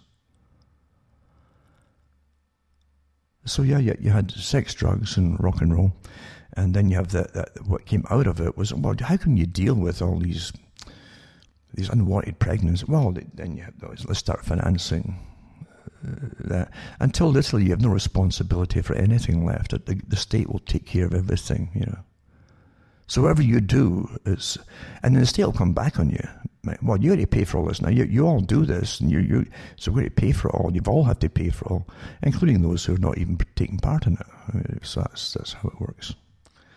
Everybody gets used. It's quite astonishing to live through it and watch it happening, and then listen to the reasons that people who've been used give you. They parrot their indoctrination. It's just astonishing. Really astonishing. But it's all theatre. When Gorbachev, right, the head of the Soviet Union, was launched with a remake, a total makeover for the West, who did they get to parade Gorbachev around as a new Soviet, a trendy Soviet? Before, and it's true, before they used to have dull clothing. Again, it wasn't proper communism to have bright colours and things. You're serious and drab and all that, and that's how it was portrayed. And so here you have Gorbachev with custom, really well-made suits, made to measure, tailor-made, and blue and other ones, too, very good materials, and reeking of wealth. It was a trendy communist. And his wife too was introduced. Who did he tour around the West? Whose arm was it? Margaret Thatcher, the supposed right-wing capitalist, takes him around the world and brings him to Britain, and they pre-planned it. They pre-planned, and so this was admitted to eventually, that the media would have access to little interviews with Gorbachev and his wife, as long as they didn't ask him any personal or political questions. And so you found from his wife, for instance, people in Moscow can walk in off the street into a place to have a facelift if they wanted. It was wow, isn't that wonderful, eh? Yep. Things like that. And but yeah, Maggie Thatcher, the right winger, brought him into the world, and she toured over to the States and met Reagan, and they're all pals together. The new Soviet system, you see.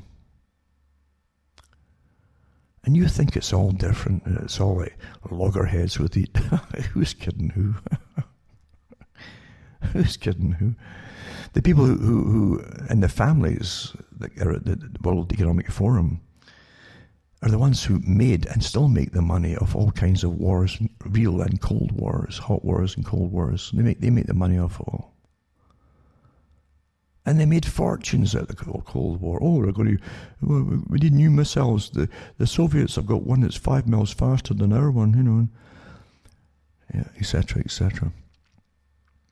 Great business it was. But truly, we're all used. We're all darn well used, all of us. If you've had your basic indoctrination at school, you've already been used. You've come out like Oh Lucky Man, that kind of satirical movie they did in Britain, believing, the world's really good and proper, I'll work hard and I'll get ahead and all the rest of it. No, look at it today. The top capitalists are saying, we've got to have quotas of people, and you might be in the bottom heap here because here's a new normal just come in, and here's the new recent rules for it, etc., etc. It's already happened, actually. So don't ever believe that you understand it all unless you've really studied it and went into it in big and great. Whatever you do, don't follow anything. Whatever you do, you'll get used.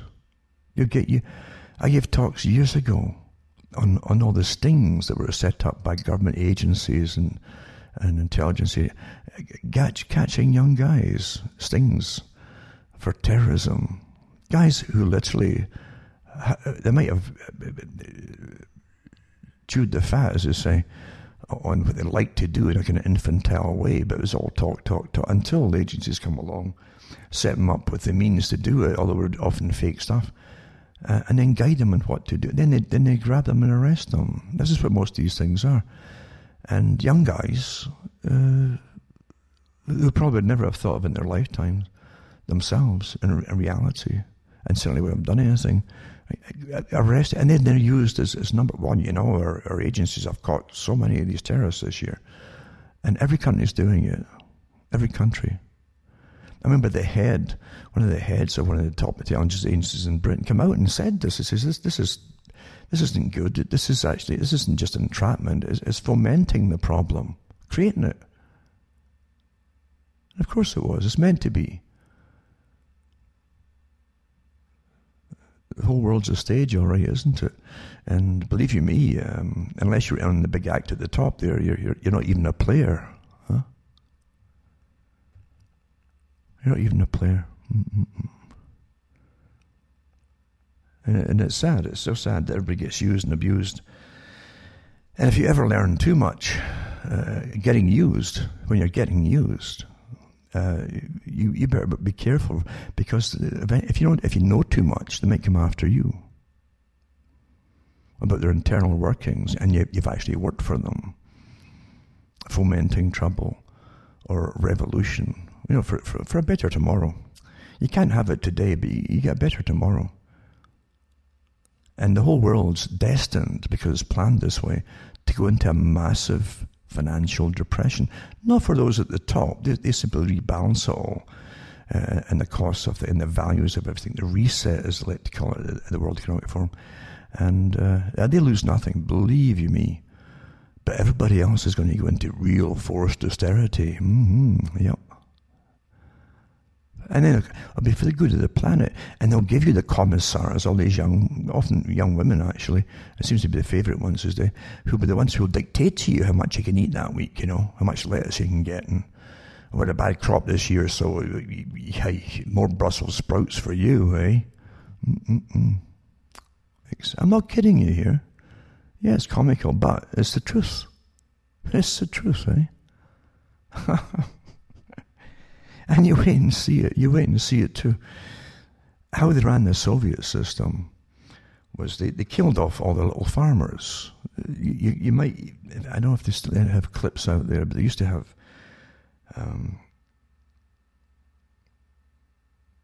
little documentaries of the Soviets going after farmers who in the early days didn't want to give up their farms for the collective system, you see. Because after all, maybe they and you're talking about little houses, very little houses, the ones they have in Scotland, like single-story houses. And there'd be a farmer holed up there because he wasn't going to give up his farm that his dad and grandfather had helped build, so they could have their half-dozen cows or whatever, and a field or two. So here they are, the Soviets were going to take it all off them for the greater good. And these people literally would have a standoff with them. And the Soviets would go out and bomb them out, put the grenades in and kill them anyway. But once they'd done a lot of that, they started they go into a starvation. The Soviets were selling off grain from the Ukraine. Stalin was, you know. Well, they were starving the Ukraine. They're starving the rest of the country too, but the Ukraine big time. But the Ukraine was a breadbasket for the Soviet Union for a long time, even before the Soviets took over. That's part of the reason they took over. And then they took the means of production off them, including all their plows and everything away from them, and took all their food off them, including their seed for next year, and starved them to death. Millions of them. But they say it's well over 6 million. And you'll see that you can still see clips of video. If folk who can't stomach looking at reality of the past are dangerous. They're dangerous because they'll help foment the same thing coming again. And I'm quite serious about it. Because those at the top always use the same techniques over and over and over. Like a pendulum, as they call it. That's what they say in Masonry too. I said, well, life's like a pendulum. Like it happens all by itself. No, it doesn't. No, it doesn't. It's made to happen that way, on behalf of those who own it all. So you have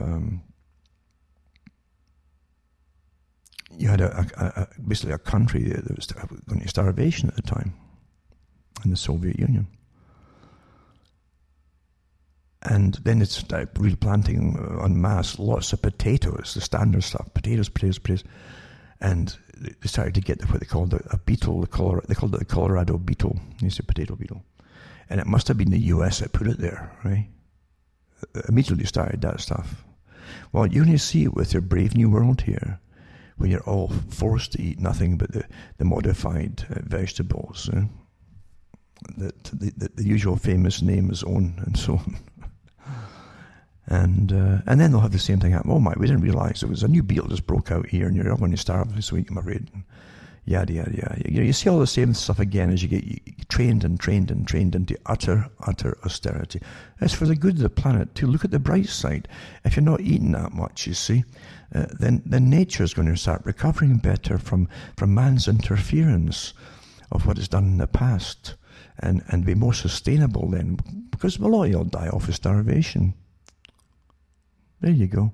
Look on the bright side. Well, it's for a better tomorrow. And this is the kind of stuff you get taught over and over and over again by those who really rule the world. And yes, the world is really, really ruled. Do you think for an instant that those who own all the property and own the think tanks and own your governments and send them off to war and grab resources, do you think they're worried at all about Black Lives Matter or Antifa? Do you really think they're sitting terrified about it? No, folks, they're financing it. Now, before I prattle anymore, I should remind you to go into cuttingthroughthematrix.com, and if you throw a few bucks my way, hopefully, you'll see how to do it on the website. You can use checks or send cash or use PayPal. And hopefully I'll be getting more new systems in shortly, hopefully. Because we know we're going to get locked down. We're going to get locked down right through winter time into next year. That's just where they're going. And those, again, the same folk who rule the world. Now they've switched COVID back on it. What's a COVID again? You're all going to die. But all they're doing is sticking to the same agenda that Fauci mentioned at the very beginning. They always tell you the things at the very beginning. Life's never going to be the same again, and this is going to continue into the following year. And we won't let you out or anything until you get a vaccination, our vaccination, you see. And I certainly wouldn't call it it's a normal vaccination. It isn't. Anyway, go into cuttingthroughthematrix.com and you can donate to me. You can also buy the books and discs at cuttingthroughthematrix.com. And things are starting to move, maybe temporarily until they do the next lockdown. And let's be honest, we can really move fast now and get things shipped out and so on. So for the folks that are waiting, and just have the patience. Canada, remember, is well on board with this thing. Canada's pretty well a communist country already, you might say. Definitely all completely new world order idea. And it's on board with the whole World Economic Forum agendas for complete austerity and the abolition of cars as Agenda 21 wanted to for private vehicles and so on. Abolishment. On board with it all. I'll touch on them tonight maybe if I can get around to it. But I can buy the books at this at cuttingthroughthematrix.com. And as I say, all my official sites are listed on that com site. Make a note of them in case any of them go down, and hopefully you can keep getting my shows. Remember too, other folk put my shows up, but my originals, go into the cuttingthroughthematrix.com website if you want the originals, and you can sometimes get them a bit earlier than folk if they copy it and put them up. So it's up to you. But regardless, as I say, the future's written. It really is written. And you people maybe start to find out that most of the decisions along the way, they never had any say in it at all. You really haven't had any say in anything at all. And let's be honest, look at the nonsense you've had to fight and accept, either fight for or against or accept over the years. It isn't just gender related. Even right down to bathrooms, for goodness. This is what you were given to fill your heads with, and have folk arguing about it. Well, I think we should have all kinds of bathrooms, but here you are. The whole thing was to lead up to a bigger army, like they say, the nihilists and the atheists that would get recruited into these movements. A lot of them have problems, folks. A lot of them have terrible, and the problems are within themselves. You see. but they'll externalize it when they get their fellow brothers and sisters together to go after the general society. And what do you see? You have mayhem when mayhem breaks loose. I'm not talking about the shooting of the black people. I'm talking about the mayhem of those that jump on the bandwagon, the real movement behind it all, that they'll keep it going and benefit from it. Of course they will. And when they start literally elevating other lives above other lives, it's okay to kill black cops. It's getting promoted, and a lot of them have been shot and so on. Then you're in big trouble. You're in big trouble. And for right now, folk won't listen anyway, especially the young folks, I say, who think they're part of a revolution. They really do believe it. And Bezmenov said it. They get used. And when you can tell them they weren't listening to you, you take them up to a prison camp, they wouldn't listen to you. The system that they're going to bring in couldn't be bad. It's got to be beautiful and utopic. And he said, even if you kick them on the behind, he says, they still won't believe you. They're so far gone, contaminated is the term. Stalin used the same term, contaminated, that you can't reason with them. And so the system that they thought they were part of as a revolutionary movement will turn against them and get rid of them, because now it's a threat to them. That's what always happens. It's just... But again, it's like Peter the Hermit, as I mentioned before, who was a kind of monk. But no idea what denomination, if any at all, but he was a monk, and he encouraged youngsters. There was a lot of youngsters who again, at that time, were orphans or just on the street and waves the whole thing, or their parents had died of starvation often, things like that too. And he encouraged them all to start going to the Holy Land, this miraculous place, utopia, and where Jesus was born, and they were the first crusade. Thousands of them danced their way. They say danced across Europe. They gave them dances and everything. You see, they always give them drum beats, dances, and so on. You'll see it all down through the centuries. The same technique being used, because when something works, you don't toss it out the window. Use it again. And they would dance into almost a euphoric state, you see, of fatigue and probably starvation too, and use them. And of course, they end up getting over towards the Holy Land, and then they were getting captured and slaughtered and turned into slaves and sold off and all the rest of it. You see, that's what happens.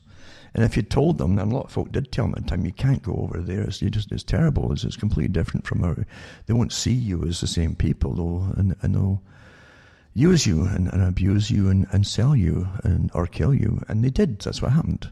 And the youngsters wouldn't listen either. That's the technique that's used. Well, no, it's a utopia over there. Why are you telling us that, you bad, nasty adults, you fossils, you?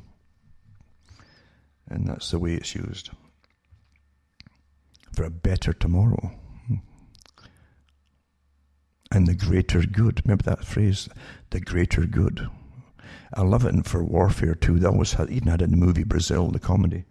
And you'll see the signs everywhere. We're all in it together. We're all in it together. And they're using all the same slogans, for COVID. We're all in it together. Really, really. Well, why can't we all go out in the street shoulder to shoulder for any little cause? Even just to get sunshine, eh? A little bit of sunshine and some decent, vitamin D from your metabolism in your skin. Why not some of that then, and just stand shoulder to shoulder? Forget the 6 foot stuff, just like I did with the recent protests, and it's okay then. And but why can't you do that? Why can't you? Right? How can you authorize some who can endanger others and who can't? How can you authorize that according to the causes? Well, it's not meant to be logical. You understand? The world you're in now is to become more and more and more illogical until fear and terror will rule you. I'm not kidding. I knew people whose parents were of Irish descent in Scotland, and some of them a lot of them actually had come over in the 1800s, late 1800s, and I'm talking about like their grandparents and so on were still alive when I was wee. And they were nasty, the kids. If the kids were slacking with anything or they're packed in work, and I'm not going to do that work, because they were raised. The famine wasn't just a few years. The memory of it lasted for a long time, right in the 20th century. And their grandparents would still go to town with them. out of a form of panic. In other words, you don't understand what you don't understand but the work ethic is so important. You've got to survive. You don't understand. You can't just pack in jobs and change and so on. They still had that fear, it was life or death, remember, that whole time. Life total. And that gave a legacy to the offspring like you wouldn't believe. It lasted a long time. Total terror, sustained terror, of real terror of life and death, will last one or two generations, at least. And it will also help destroy the family unit, because it's run by fear and in reaction to panic and fear. You have to do what you're told and all pull together, or we're all doomed by the time you're a danger and to yourself, maybe to others too, yada, yada, yada. That's what happens, folks. That's what happens when thousands of folk have died. And it really was manufactured starvation. That was a form of genocide. There's no doubt about it. And don't say it wasn't, or they didn't do that kind of. As I say, they turned the troops loose on the Highlands of Scotland after Bonnie Prince Charlie went back. He went over to France actually, but they wiped out thousands, maybe much more than just the thousands of the Highlanders, coast to coast, and islands, and I mean men, women, and children. You know. And afterwards, they always try to hide it, cover up. Oh, it wasn't that bad, because this is what they always do. Rather than tell you what really happened, they'll cover it up. Well, it wasn't that bad. They got the worst ones and so on, and the real revolutionaries and yeah. And they weren't revolutionaries. They were in rebellion, really. It was to keep the same system that they'd had, as opposed to go into a new system with new kings and queens from a different country. That's what it was. But yeah, I mean, don't think that these things just happened in the past. You've been watching 30 years war in the Middle East alone that it never was in the interest of the average American. They say, what's it all about? Well, I'll leave that to you. But the fact is, the military generals all seem to be on board with it. Huh? And the Americans are going downhill and down the hill and down the hill as they have to pay for it all. And with the Americans, other folks in the West go down too, naturally. But yeah, it's about, you had the Desert Storm one, the first one. And then you had almost the war, then a 10-year flyover, and no-fly zones and military all around Iraq and so on. And then again, you had 2001, they went to town again. It had nothing to do with the tower, it didn't matter. And so you've had a 30-year war in the Middle East and in parts in Afghanistan as well. Yeah, quite some, isn't it? And we've all lived through it. And most folk, the ones even rioting right now, you think about this. Their sons and daughters, and the black community too, go into the military because, well, you're a somebody, be a somebody. And suddenly you got respect and all the rest of it, and some kind of honour and prestige that you never would have in the civvy street. It's the same in all classes too across the world. And that's how the armies really always do. They recruited from the lower classes, the cannon fodder. But think about it. We've all lived through it. This 30 years war.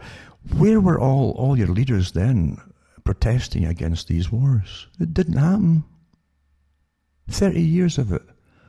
And it's still going on. The US is still financing the groups that are attacking Syria. Uh-huh.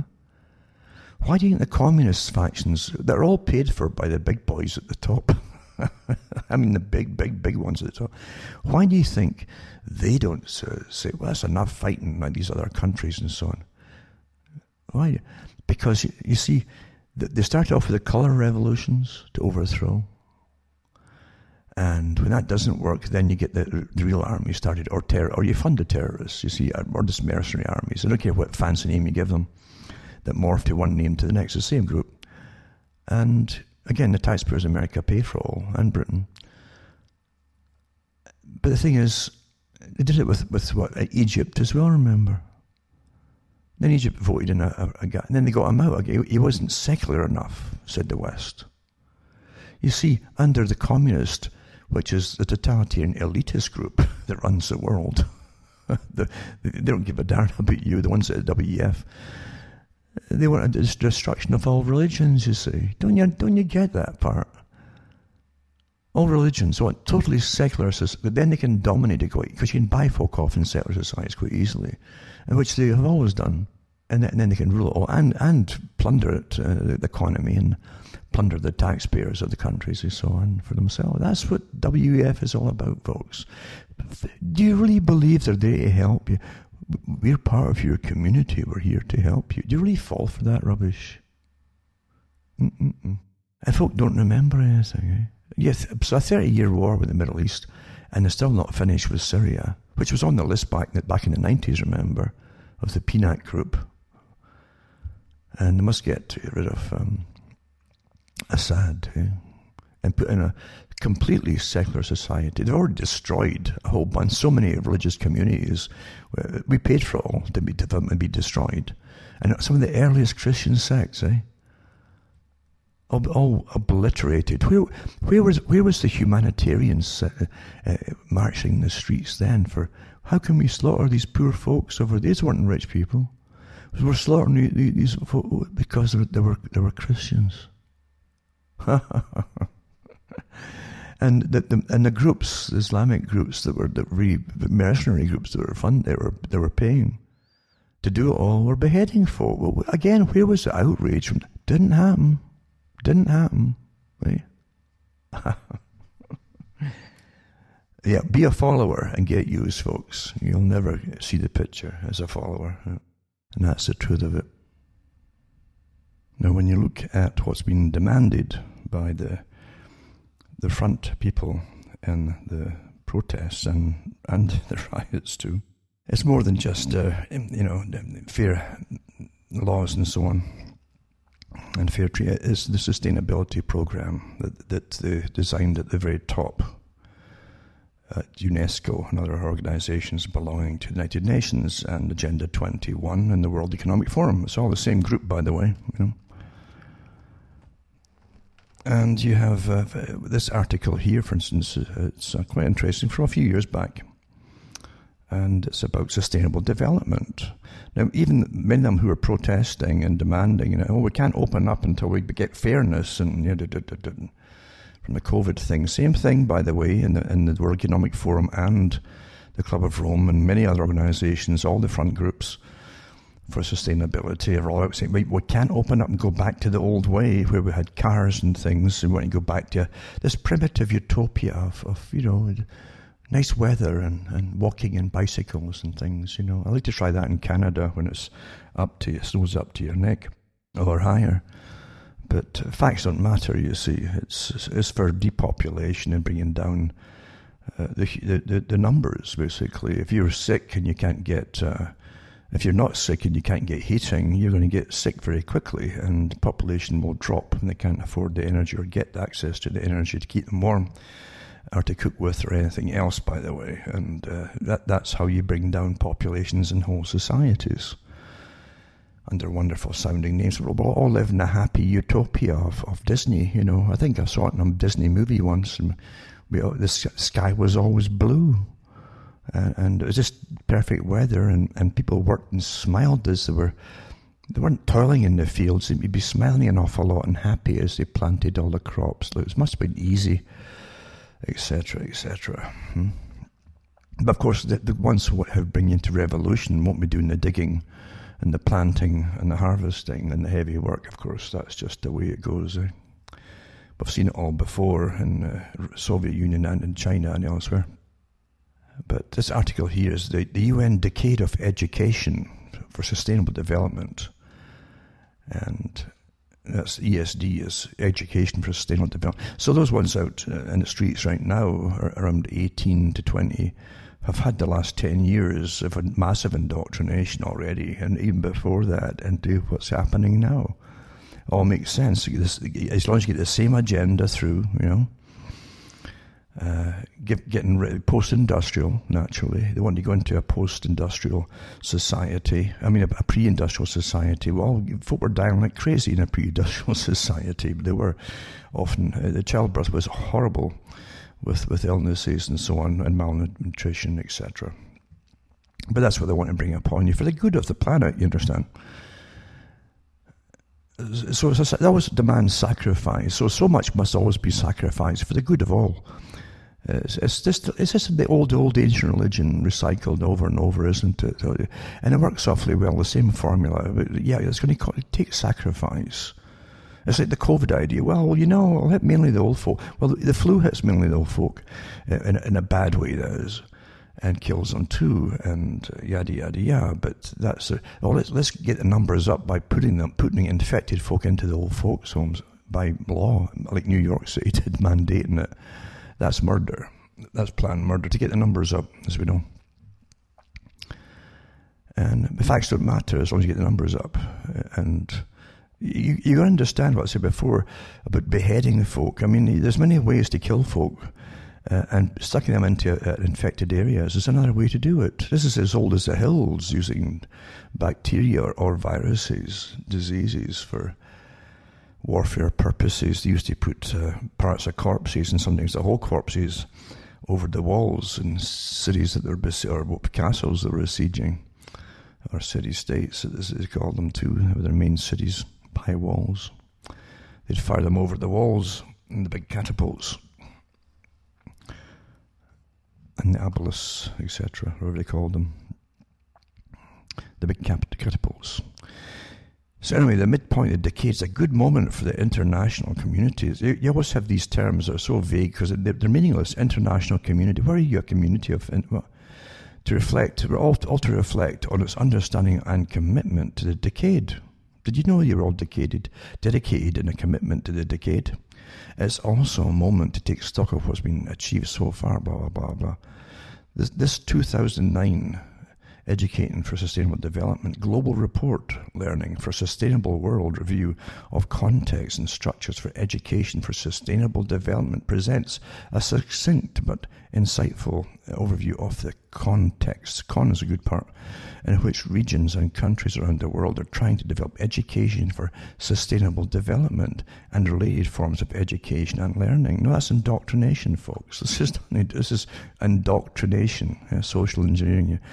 Regional and national realities have shaped how the development and promotion of ESDs have occurred, thereby engendering, you think words are just there by accident. It's to promote ideas in your head by using certain words, right? And engendering a variety of interpretations of ESD, not TSDs, or SDTDs, but ESDs. In the next half of the decade, we need to focus on finding the unifying dimensions in our thinking about ESDs and work toward. We need to do that, you understand, right? Collectively, towards identifying ways to translate general themes into particular applications responsible to local needs, you see. So here's all the reports for things you'd never get to vote for. It all comes down from the top and implemented into your educational systems to brainwash the children. And it goes on and on. Every year you get the same stuff just churned out like you wouldn't believe. These massive agencies that you think, when you think you're living in democracy. Quite amazing. But they go through the plans for the future and the structures and formal and non-formal education. See, a lot of it's non-formal. It's you don't know you're being brainwashed watching television, do you? And sustainable development, research and development, and ways forward. Well, I just saw something recently to do with the opening up. It includes all the same goals, opening up from COVID. We can't have this and we can't have that, and we mustn't go back to the old system. But by the Club of Rome, do you vote for? No, you don't vote for them. Why don't you just admit you're under some strange oligarchical control of corporations and think tanks? Why don't you just admit it, folks? Because you don't have any kind of democracy at all. You really don't. So let's get back to I won't go through all this. I'm just mentioning it. You can look it up yourself. and go through UNESCO, the big organization that Julian Huxley was all for and helped to fund and start up, on behalf, again, of the private group that gave you United Nations, that gave you all the other agendas of the empire of the day, and including, Planned Parenthood. That was all part of it too. We get taught about yada yada yada yada. And your education is all helping to fund this, all your money, so they can brainwash your children into ways you can't even imagine. Well, maybe you can imagine these days if you watch a lot of TV. You've already had your mind bent, I'm sure, in all kinds of directions. And but they go through structures in informal, non-formal education, ESD, research development, and ways forward. There are always way forward, you see, as though it's going to happen by itself. Nope, it's all made to happen. You don't get a say in anything. But they do go into the same old stuff. A sustainable environment on the planet, it says, and refers to development of natural ecosystems in ways that, so you're part of the ecosystem, that the carrying capacity of the earth and respect the non-human world, right? So it's the carrying capacity of the earth. That's too many sustainable economic developments, and they put that down into prosperity, right? Not austerity, but they call it prosperity just to throw you off the track. Sustainable economic development focuses on the development of economic infrastructure in which the efficient management of our natural and human resources is important. When did you become a human resource? It is the finding of balanced ways to integrate these dimensions in everyday living and working that poses perhaps the greatest challenge of our time, as this requires alternative ways of thinking and valuing, etc., and acting. Well, when you go through the gobbledygook of the public relations propaganda here, and you start to catch on what all things are about, do you really think the folk at the very top, that use all movements, remember, and often create and fund the movements to bring in their agenda, give a damn about any individual ethnic group? Do you really think that? Do you honestly really think that? Huh? Oh, we're winning now, etc. This is from a few years back, this one here. And they go through chapter 36 of Agenda 21 on education, training and public awareness, which for UNESCO was designated as task manager, identifies 4 overarching goals. They always have lots of goals and like 5 and 10 and 20 year plans and stuff like that. That's standard communist technique. Run by the richest folk on the planet, though. You understand? Yeah. They don't care about labels. They give you labels to fight for. For whatever mindset you have, they've got a label fixed for it. You can just pick one yourself. They've got ready-made labels, you see. Yep. Oh, yeah. And all varieties and subsections of labels too, if you're not happy with the main one. And that's how it's done. It's always been this way by those that rule the world. It's always been done the same way. Now here's Lord Haig. Lord Haig calls lockdown. We need lords to tell us what we already know, But you understand, once again, it takes somebody to tell us what we already know before it becomes talkable, mentionable, I suppose, but I like talkable. So Lord Haig calls lockdown a national disaster. No kidding. I wonder, he must be a genius too, and demands immediate end to the 2-meter rule after new numbers show 600,000 dive in payroll workers and benefit claims soar by 125%. So the grim figures show the numbers of workers on payroll dropped 600,000 March, May. And Conservative leader has brandished lockdown disaster for society. He's backed former Labour Prime Minister Tony Blair's calls. He's backed me for mass testing. I'm not surprised Tony Blair's got his fingers in the pie. He's got very lucrative pies, And so Tony Blair's calls for mass testing. Quite interesting. The same Tony Blair that waved his hands a lot to a one-man band to get Britain into the war across the Middle East along with the US. The guy who doesn't believe in having positive freedom and stuff like that.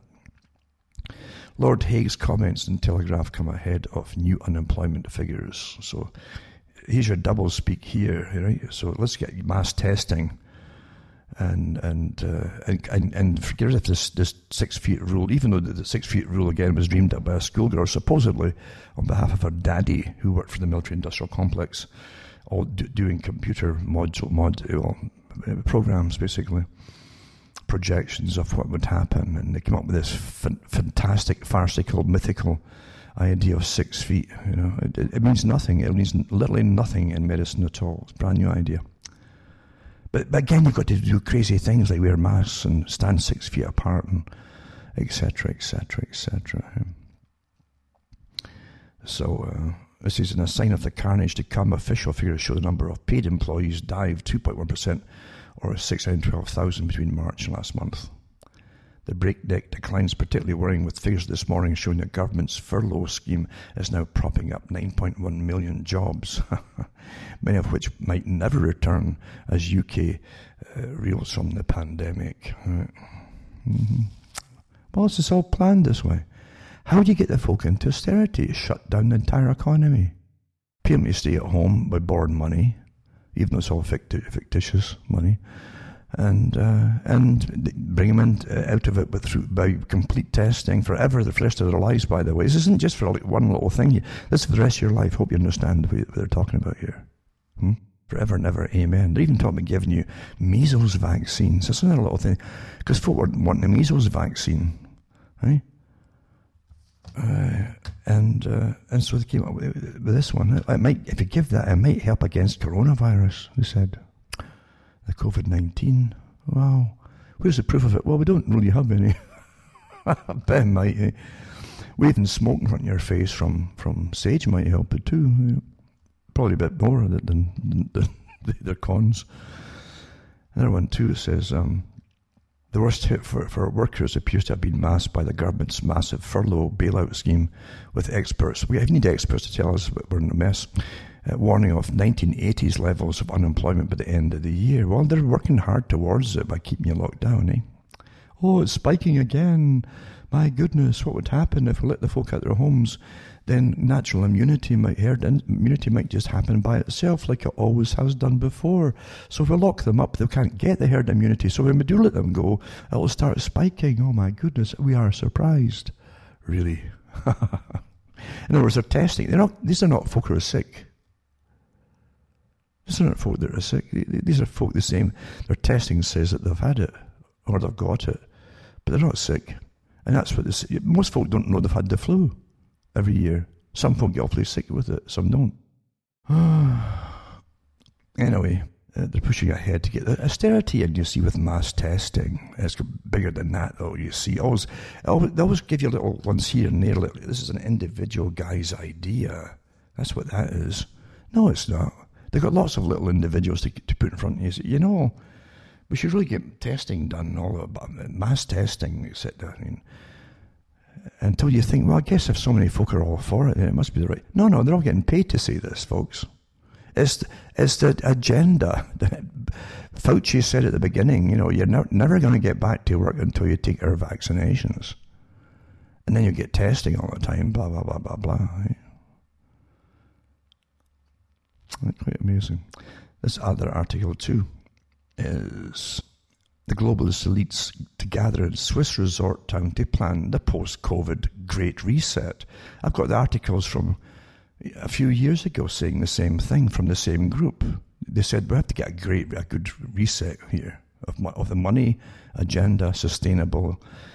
And it says the objective is rebuilding the world's economic and social system in order to make it more sustainable. Too many of you again, eh? Too many of you. And as folk try to get their autonomous zone set up, that where no money is going to come in, they think they're going to get saved by the World Economic Forum and all the rest of them.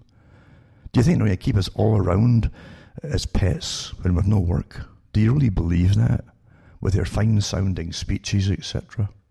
Power to the people, etc. Really, do you really believe that?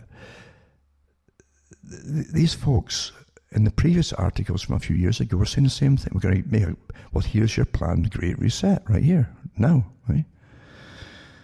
And it says nothing will ever be the same again. It was a mantra that we heard in many countries at the height of COVID-19. So it came with a warning that a new normal would replace the existing order. Easy travel, interpersonal relations, large gatherings, even things like shaking hands would have to give way to long-term social distancing, drastic rules and surveillance. But it's for the good of all, the greater good, eh? Of corporations that get the apps and get the surveillance equipment and get all the billions thrown at them. The greater good. But these changes on the personal level are only part of the picture. The World Economic Forum, together with Prince Charles of England and the International Monetary Fund, has launched an initiative revealingly dubbed the Great Reset, with the objective of rebuilding the world's economic social system in order to make it more sustainable. Wow, that sounds good to me, eh? More sustainable. Right? What's better than a big juicy steak, a nice stale bit of bread? That's from that other movie too, eh? That's what it's all coming back, isn't it?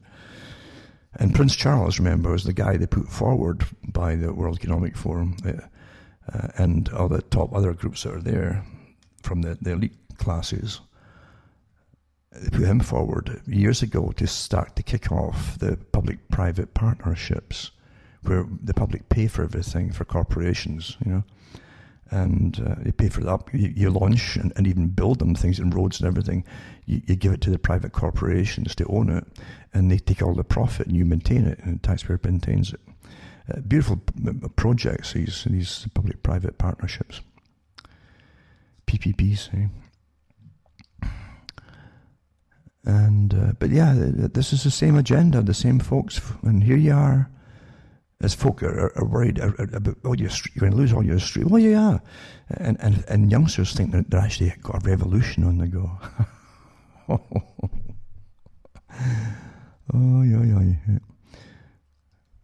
The idea has received the full support of the United Nations Secretary General. Who cares what Antonio Guterres, former president of the Socialist International, wants, eh? That's his, communist. Don't forget what Quigley said. He says, oh yes, the Council on Foreign Relations, he says, we bring in communists and dictators, and in fact, we don't care who they are, he says, as long as they're on board with us. They do, all sides, they run all sides, folks.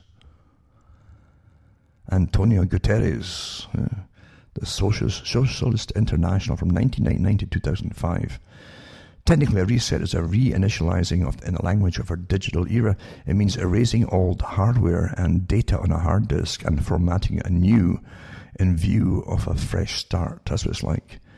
It's like year zero in communism. They tried that in Cambodia on behalf of the CIA that was running a lot of stuff behind the scenes in Cambodia.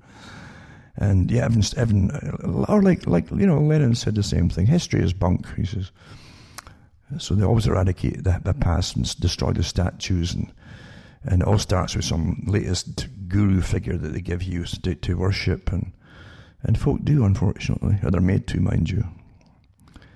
Since for many decades, the World Economic Forum, founded by Professor Klaus Schwab in 1971, has been getting heads of states and billionaires and heads of big businesses together yearly in order to reflect on economic and governance issues and work towards a common and free global trade, common world rules, to supersede national sovereign decisions, promoting non-discrimination to transform economies and societies. So these are all they use everything, you see, to make sure that there's whatever flavor of communism you like, they've got a special flavor just for you. And they go into the Davos meeting and so on. There's a massive organization with, there are thousands of folk that are trained by them every year, youngsters. They pick them in and train them to be future leaders for all the different parties across the planet. They can't lose, can they? And but yeah, it's too many of you, understand. And again, they want you start to not have children, and be awfully good to not have children. And just work hard for the great future, and then die off quietly. They'll help you die off quietly, in fact, with euthanasia. You'll be a good citizen then, you see. Young Revolution makes 8 demands for police reforms in Peoria. Police department responds. That's another article too.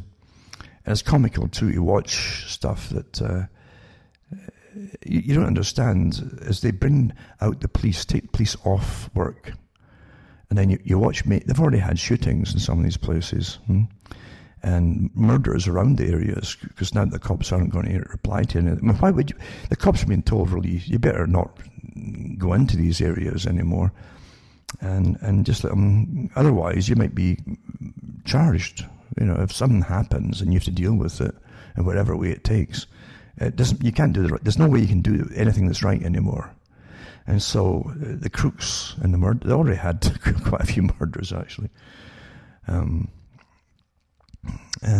so the crooks themselves get a field day. They know the cops won't respond. If the cops do respond, Antifa will say, they're racist bigots, and etc. So so they won't do it. And so it'll get worse and worse until chaos rules. And then the government will bring in, because they want to bring in a centralized, and Soros does too, a centralized police system. And communism centralize the World Economic Forum, a centralized governance body for the planet, for everything, trade, for everything, you name it. Centralized Marx, centralized government, right? Standard stuff. And the folk never catch on to it. And again, the police, they're going to ban the use of chokeholds and stuff. That makes sense. And they didn't used to use these until they got trained by outside sources. But facts don't matter anymore. And it's quite interesting to what's happening. But again, Antifa would use that. Communists always sit waiting for a spike, as they say, of emotion, and they jump on the bandwagon, and then they take it over. Now listen, New York City, right, mayor is quite amazing, that orders an army of COVID-19 contact tracers not to ask about BLM protest attendance. I think this one got banned before by the groups that put it out. But the mayor ordered an army of the new tracers. These are your new Stasi, by the way, if you haven't figured it out yet. It's not just to do with this, it's to do with everything for the forever into the future. Including your social credit system score and all the rest of it. All that stuff combined, believe you me. An army of COVID-19 contact tracers not to ask about BLM protest attendance, you see. So again, as long as you belong to the... And really, I'm quite serious about it. I said years ago, you better belong... If you don't belong to any special interest group or minority group, you better join one to get any rights at all. Otherwise, you're going to have no rights at all. And that's where we are now. We have no rights, you see. So try to find something and join it. I think Monty Python had a league of silly walks. If you're a silly walk, you could join it. But at least you'd have rights, right? And then you could really hit folk that laughed at you, because you'd say, hey, you can't mock me, right? Absolutely. There you go. So these contact tracers, again, as I said before, the whole agenda was on the card before COVID came along. It was all worked out before with the same groups of people that run the present show. And it's a Stasi type thing. They were to come into your homes and all the rest of it, they break all the laws and rules of your home as your castle. The last vestige of any right at all in the West, really. To save you all, it's to save you. If there's anything not going around, do you want them coming in? They've been to 100 houses before you, and if one person in 100's had it, it's covered them. Now they're going to bring it to you. You understand? It's nothing to do with sanity at all. It's all social training for everybody. That's what it is. So the hundreds of contact tracing workers are hired by the city under de Blasio's new test and trace campaign. And de Blasio, too, is international, I'd say, definitely. So the test and trace campaign have been instructed not to ask anyone who's tested positive who they've recently attended a demonstration. Well, I guess you have to put all the politicians in quarantine if that was the case, eh? I'll tell you. Monty Python is sane compared to what's happening now.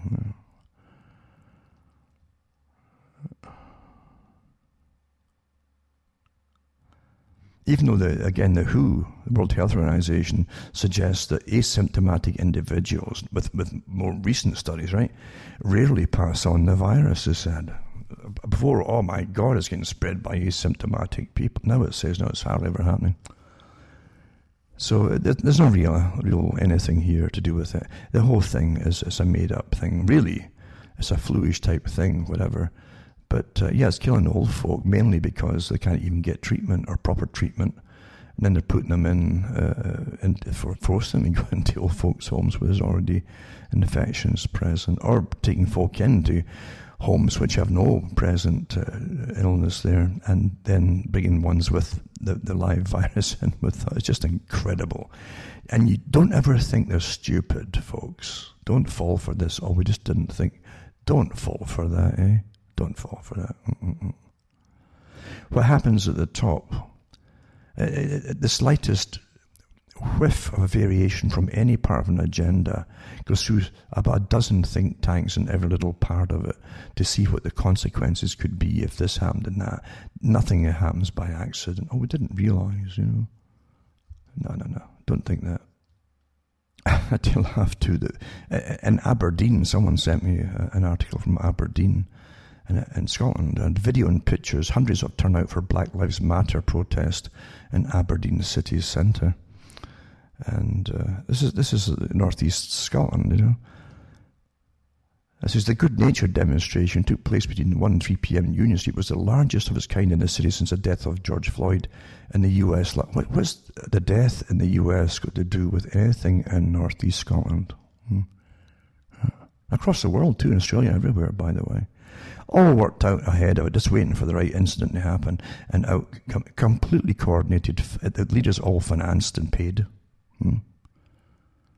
And the media all paid to get on board with it right off the bat, obviously. in the middle of the latest Great Depression, financial depression. Folk can't figure this out. The same governments, they're all on board at the W, who watched city after city getting slaughtered in the Middle East with the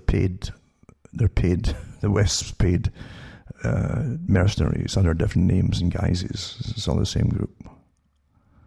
And nobody said boo or a hiccup to that. Huh? But let's all be upset because one fella got killed and the cop is charged with murder. Which is law, right? No, there's always more happening, folks, believe you me. I tell you, but that's the main thing happening in Aberdeen there. And then you find that the Aberdeen City now councils, the city council gears up for easing of lockdown restrictions. Well, they're a bit late. I mean, they've already had their protests and stuff. They didn't give a damn about lockdown restrictions. So now they're going to go back to it. And for Scotland is like a communist country. It really is. I've said it before. It came out of this farce, Scottish National Party, which really was international socialist, and winning its rights to have its own country for the first time. What a farce that is, eh? And the first thing they do is open up its borders and boast about international socialism. Which means doing away with your borders. What was the point of getting it in the first place, then doing away with it? Kind of waste of time, eh? And then of course it came out under the EU, under their auspices and their dictates. And the same with Ireland did the same thing too. Eh? They came out into freedom under a new master, which is bigger than the last one. What a joke. And then they've got First Minister Nicola Sturgeon. The characters that they put ahead of us is just astonishing. Is expected to set out the second part of the Scottish Government's four-phase plan to lift some of the conditions on Thursday. I don't know what the GDP of Scotland is. Because it's about 5 million population. It used to be able to be pretty steady, about 5 million. And most of them today, a lot of the new births are all from outside. They admit that in their statistics. But people coming in and having children. But it's still a small population. And how are they, what are they supposed to do to keep folk locked down forever, keep paying them to sit at home? From where's it all coming from? I tell you. We'll keep the red flag flying high. There you go. International socialism. But then, it's such a farce, isn't it? But That's what they give you for news, eh? Dictates from these people. Like Sturgeon. Whatever she said, there's always something awfully fishy behind it. Manipulating the masses. Edward Bernays. I won't go into that one. I've done it all before for years and years and years. But it's about group psychology and how Sigmund Freud too. Again, Bernays was a nephew of Sigmund Freud. It's a strange family, though. They were kind of, even Freud was having some kind of affairs with the different Bernays families, wives and things. Very a strange thing. Anyway, it reminds me really of Darwin and the Wedgwood family. They seem to just be interbreeding with the same kind of family over and over and over. But that's my take on it. But it says the easiest way to divide people is through political theatre, and it's going to be a tough red pill for people to swallow, it says, and yada yada yada. But I've done all that before, not a folk of just repeating stuff I put out years ago. I think it's kind of boring. Actually, it's verbatim for some of my talks, some of it. So what we're going to get. And then this one here, I get World Economic Forum, the Centre for the Fourth Industrial Revolution, right? This is how they run the world. All the richest folk on the planet run the world, eh? The Centre for the Fourth Industrial Revolution.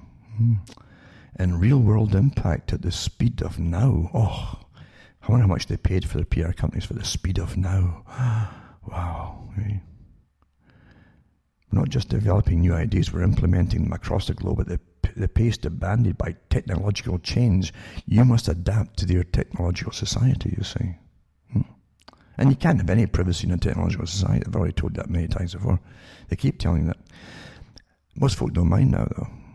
It says the Forum Centre for the Fourth Industrial Revolution is a newly established focal point within the international community for multi-stakeholder dialogue.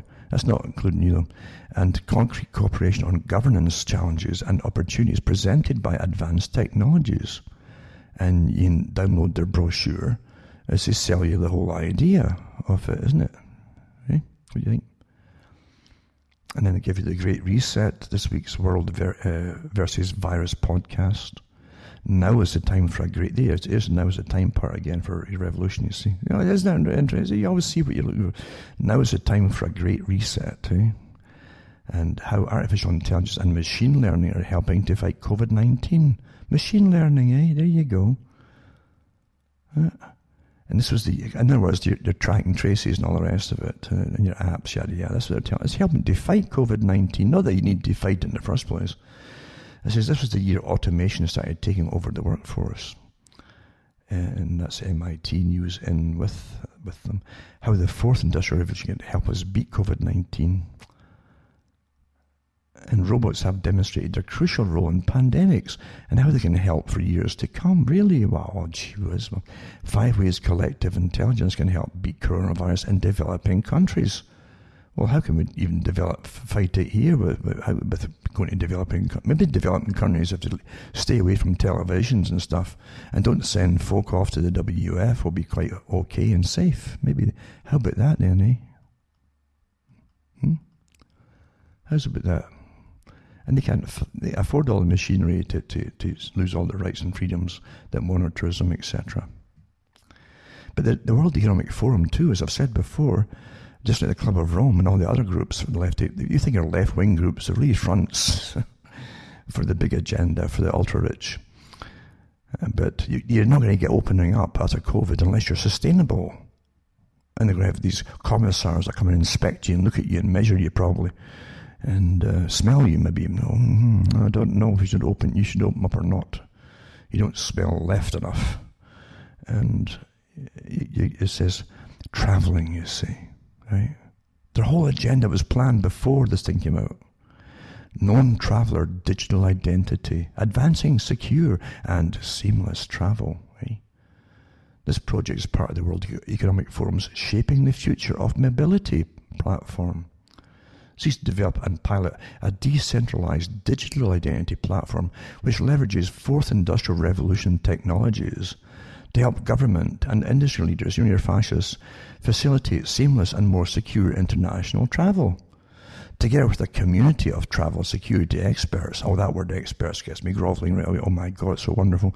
Policymakers, businesses, and international organizations. The project will achieve this by piloting the KTDI concept in cross-border contexts, in collaboration with, I guess they have rubber lips and mouths, these folk that speak this verbiage, in collaboration with consortium comprised of the Government of Canada. Of course, naturally, Canada's completely on board with it all, and the Kingdom of the Netherlands, Accenture Airlines, airports, and technology providers. The forum is currently piloting components of KTDI concept in a real-life cross-border context. And they go into advancing safer travel in the face of the COVID-19. Oh, it's to do with COVID-19, you see. It's to keep you all safe. So it's complete biometrics, blockchain, and digital identity is now more crucial than ever. And the forum will facilitate multi-stakeholder data. That's all the rich sods that get all the cash to gather insights and develop actionable strategies to promote more secure travel through improved totalitarian measures that get to travel and unless you take all their new ID stuff and get monitored all the time in real time for the rest of your lives, folks. That's what this is, if you don't know what it is. Yeah. So there you go. Developing tools and guidance for scalability with the end goal of global interoperability. The interoperability. Recently published the KTDI Specs Guidance White Paper describes the technical foundations underpinning the KTDI platform. Now, they know that the average person doesn't have a lifetime to spend reading their verbiage, you see. What you're looking at is a multi-layered, massive bureaucracy, way above your government level, all privately owned. But throwing it at your governments and telling you to get on with it. And to get, they don't have any kickback from the government, so they're quite happy to receive the kickbacks, maybe, who knows. And another one is global new mobility. Again, you can't open up unless you get out of that car and all that, right? So the project is part of the World Economic Forum shaping the future of mobility platform. Oh, there you go. It's about mobility. They want to make sure you're mobile. Is that what it is? No, I don't think so. So here it is, the Global New Mobility Coalition, the GNMC, they always got this, curated by the World Economic Forum, is an active and diverse community. Oh, that makes it better. It's a diverse community of over 150 globally renowned experts. Oh, there's the experts. You get shivers up your spine when you say that word. NGOs and companies for accelerating the shift to shared electric and autonomous mobility. There you go. So no more you driving yourself. It's going to be shared, you see. Electric and autonomous system that provides for healthier cities, reduces carbon emissions by 95%. I think they use the same computer for global warming and climate change, and that Neil Ferguson used for exaggerating the COVID problem.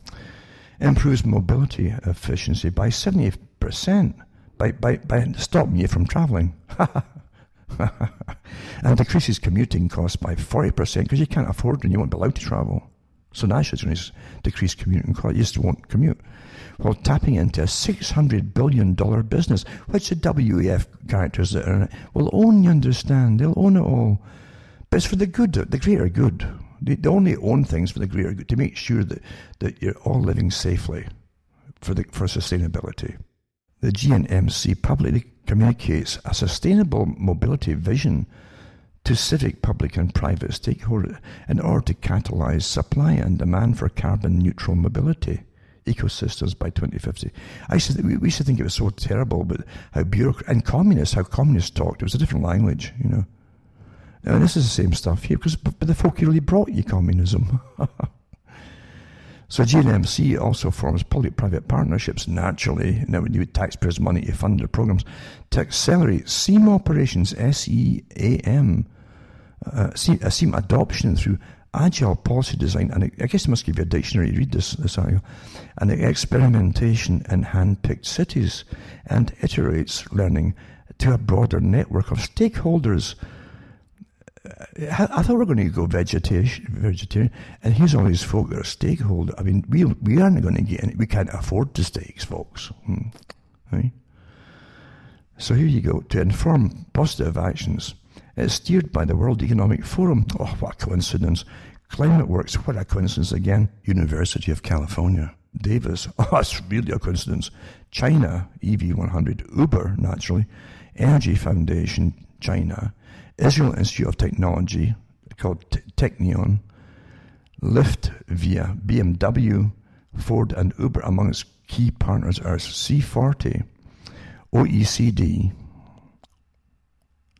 International Transport Forum, Mass Alliance, MAAS, Europe Polis, POLIS network of cities, and the World Bank. Oh, what a coincidence. It's the same group that have been running the world for an awful long, for over 100 years anyway. Yeah. But that's just coincidence. It's just that they're better at it, because they do it for your good, you understand, for sustainability. So the challenge, and to get, yes, they take a bit of, profit for themselves and buy islands for themselves and have special underground cities even built in case anything really unforeseen broke out. But, well, that's their right. They sit there. It's like Dr. Kildare, when they were brainwashing the women of the world, that Dr. Kildare was the guy you'd all wanted to marry, that he just couldn't stop worrying about his patients. He hardly slept. He'd get up in the middle of the night and, my God, Eureka, that's what she's got. Now he knew how to treat her, you see. So these folk are entitled, at the World Bank and all, to make a little bit of profit, right? Off your money with public-private partnerships. You pay for their businesses. That's only fair, right? And so it gives you the challenge, supportive policy frameworks, and it says, and the mission to co-develop, pilot and scale awareness building and policy initiatives that promote the benefits of shared, for themselves, electric and automated mobility technologies, that's SEAM, S-E-A-M, to society and the environment. So they're in charge of the world and the environment. They're the gods of the air, powers of the air and the earth, everything that walks and crawls and flies and burrows. They're the gods of it. Nothing much changes from the days of Egypt to the present, In the old days, of course, they just forced you to worship. And because you're superstitious, you say, well, my God, okay, there's a God for everything on the planet. So that in ancient Egypt, you'd worship. It seemed kind of makes sense to you, especially when you need crops and stuff, and you might get a plague or something one year, and that can put you off. And sometimes the Nile wasn't flooding as it should do, and so things were kind of iffy. But these guys today, they're on top of all the problems before they even happen. They've got lots of stuff to implement, to make it all work, right? Oh, yeah, that's right. Well, they didn't think to ask you to vote for them because they have to get things done fast and save you, you see. If they let you know what was going on, you might haggle and argue, and we'd all die. We'd all die, And they might have to use some of their profits for their own businesses instead of public-private, using your money to fund and run and for all their businesses, And it says the opportunity. Research shows that SEAM solutions contribute to sustainable mobility. However, with the rapid pace of technology change, the appropriate enabling environment remains unclear. Therefore, we see an acute need to co-develop awareness and policy. They're good at that, mind you. They can co-develop awareness of things that don't even exist, and policy jointly with decision makers, the folk that are going to rule you over things that don't exist. Private sector companies, researchers, and other stakeholders, the high priesthood, see? So there you go. A coalition comprised of an active and diverse multi-stakeholder community.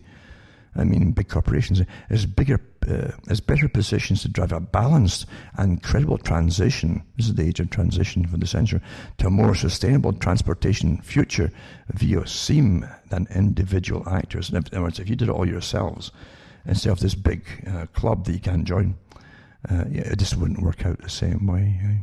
It'd be a lot cheaper. Yeah. Well, you get what you pay for,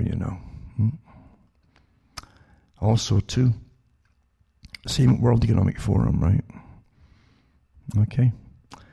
What is an immunity passport? Thank God these folk are on board. They're on top of everything here, right? We don't have to do anything at all except watch fantasy on television. What is an immunity passport, and could it work? So it says, here they go.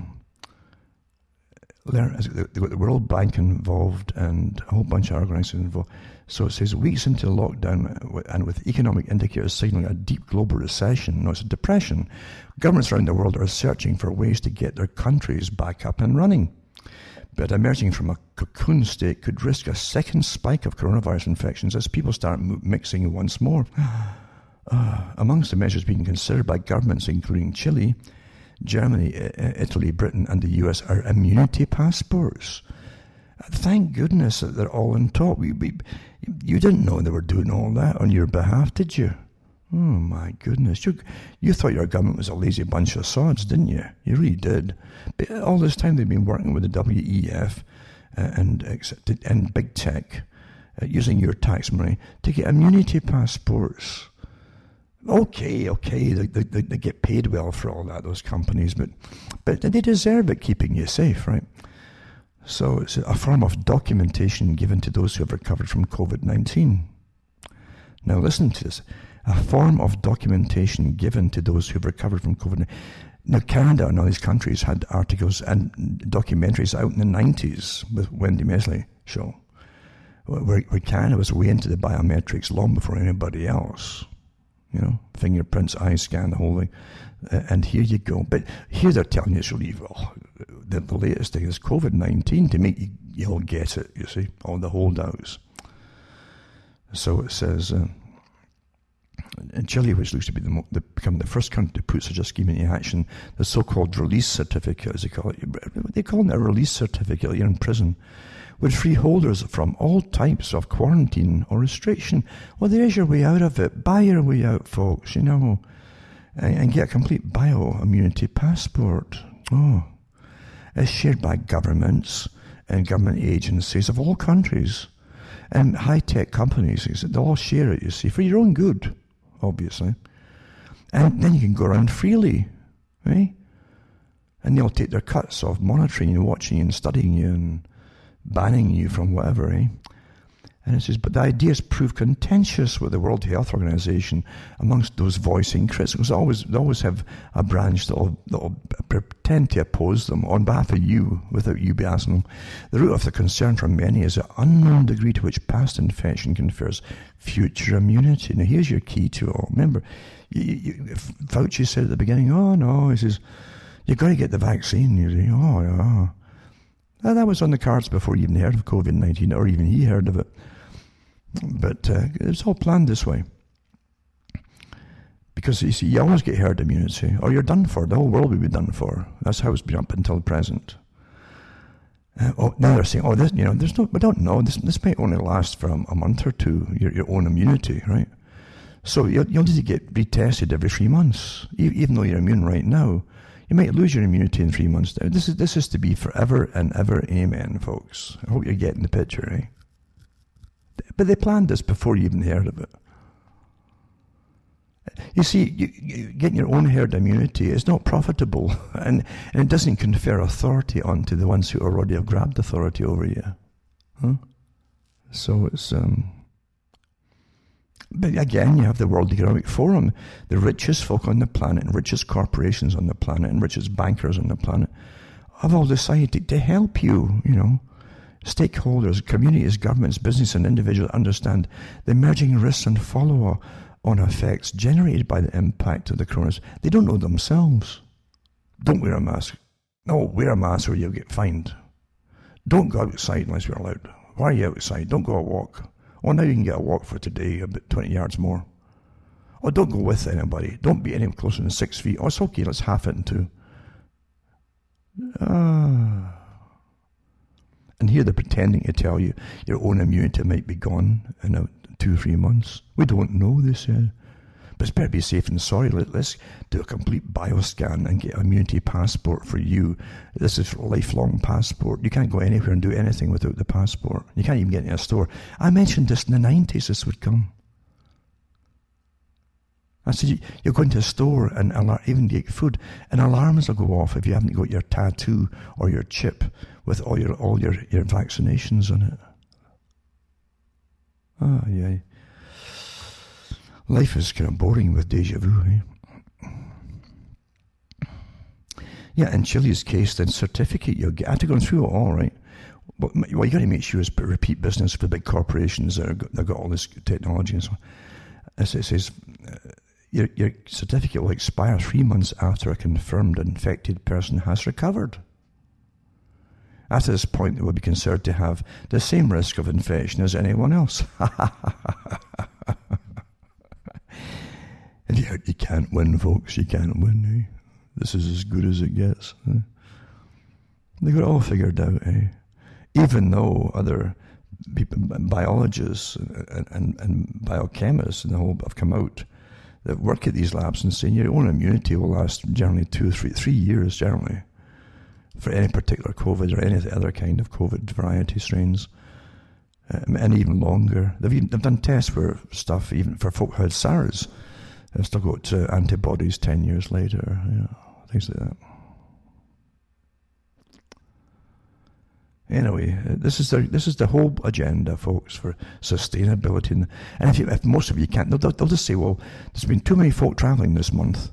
It's not sustainable, and it's put too much carbon in the atmosphere. Even the cyclists that are breathing heavy, and other folk too that are breathing heavy, even though they're not supposed to be doing that during this pandemic. We're just going to lock you all down to fulfill our quota and get the quota back to normal of, CO2 reduction. World Bank COVID-19 recession. Again, the same group, eh? is expected to be twice as bad as the 2009 financial crash. So you lost 40%, right, of the value of your currency because the last big con. And they things don't disappear, folks. Things don't just go bankrupt. Real businesses, real machines, all these things are real. They're taken over by the folk that causes the crash. That's how they do it. There's nothing new about that.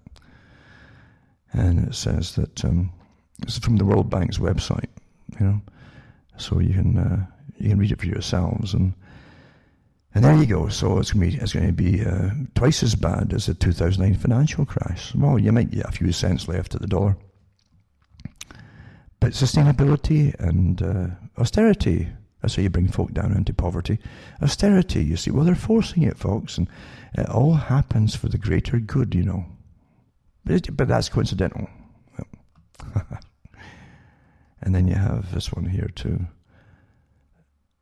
That's quite amazing.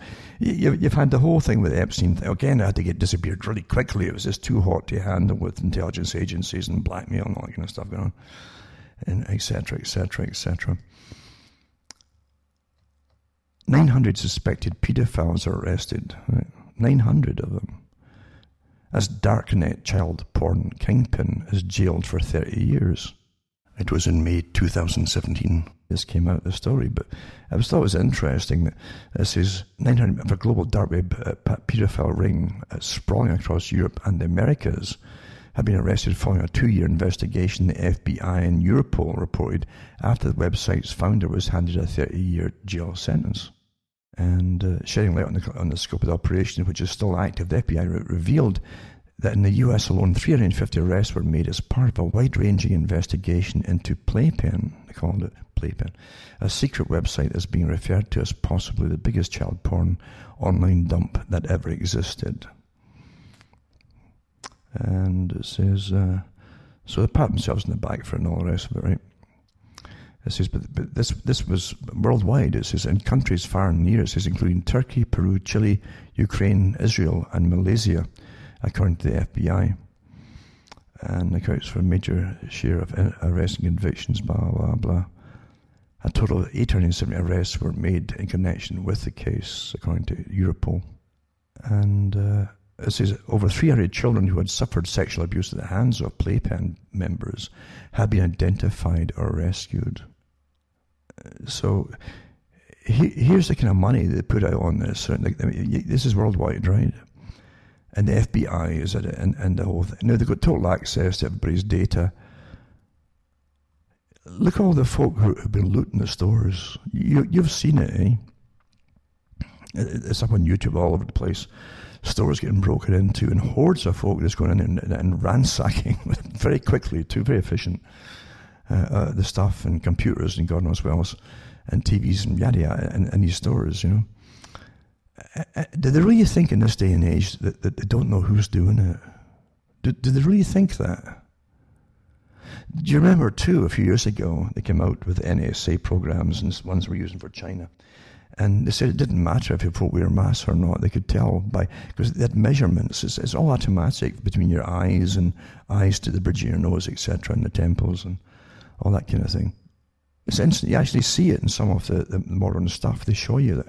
China showed us some great stuff initially with glasses getting handed out to police at railway stations and airports, and everybody coming off trains and so on immediately had their ID would come up around them, and these printed up versions of who they were would come on the screen, and instant facial ID and recognition. Even if it was 50 in front of the cop, everyone would just pop up in the glasses. And we've got it too, of course. So here you are so here's folks still breaking into places and burning cops' cars, which are paid by the community. One of the states, they burned 20 of the cop cars.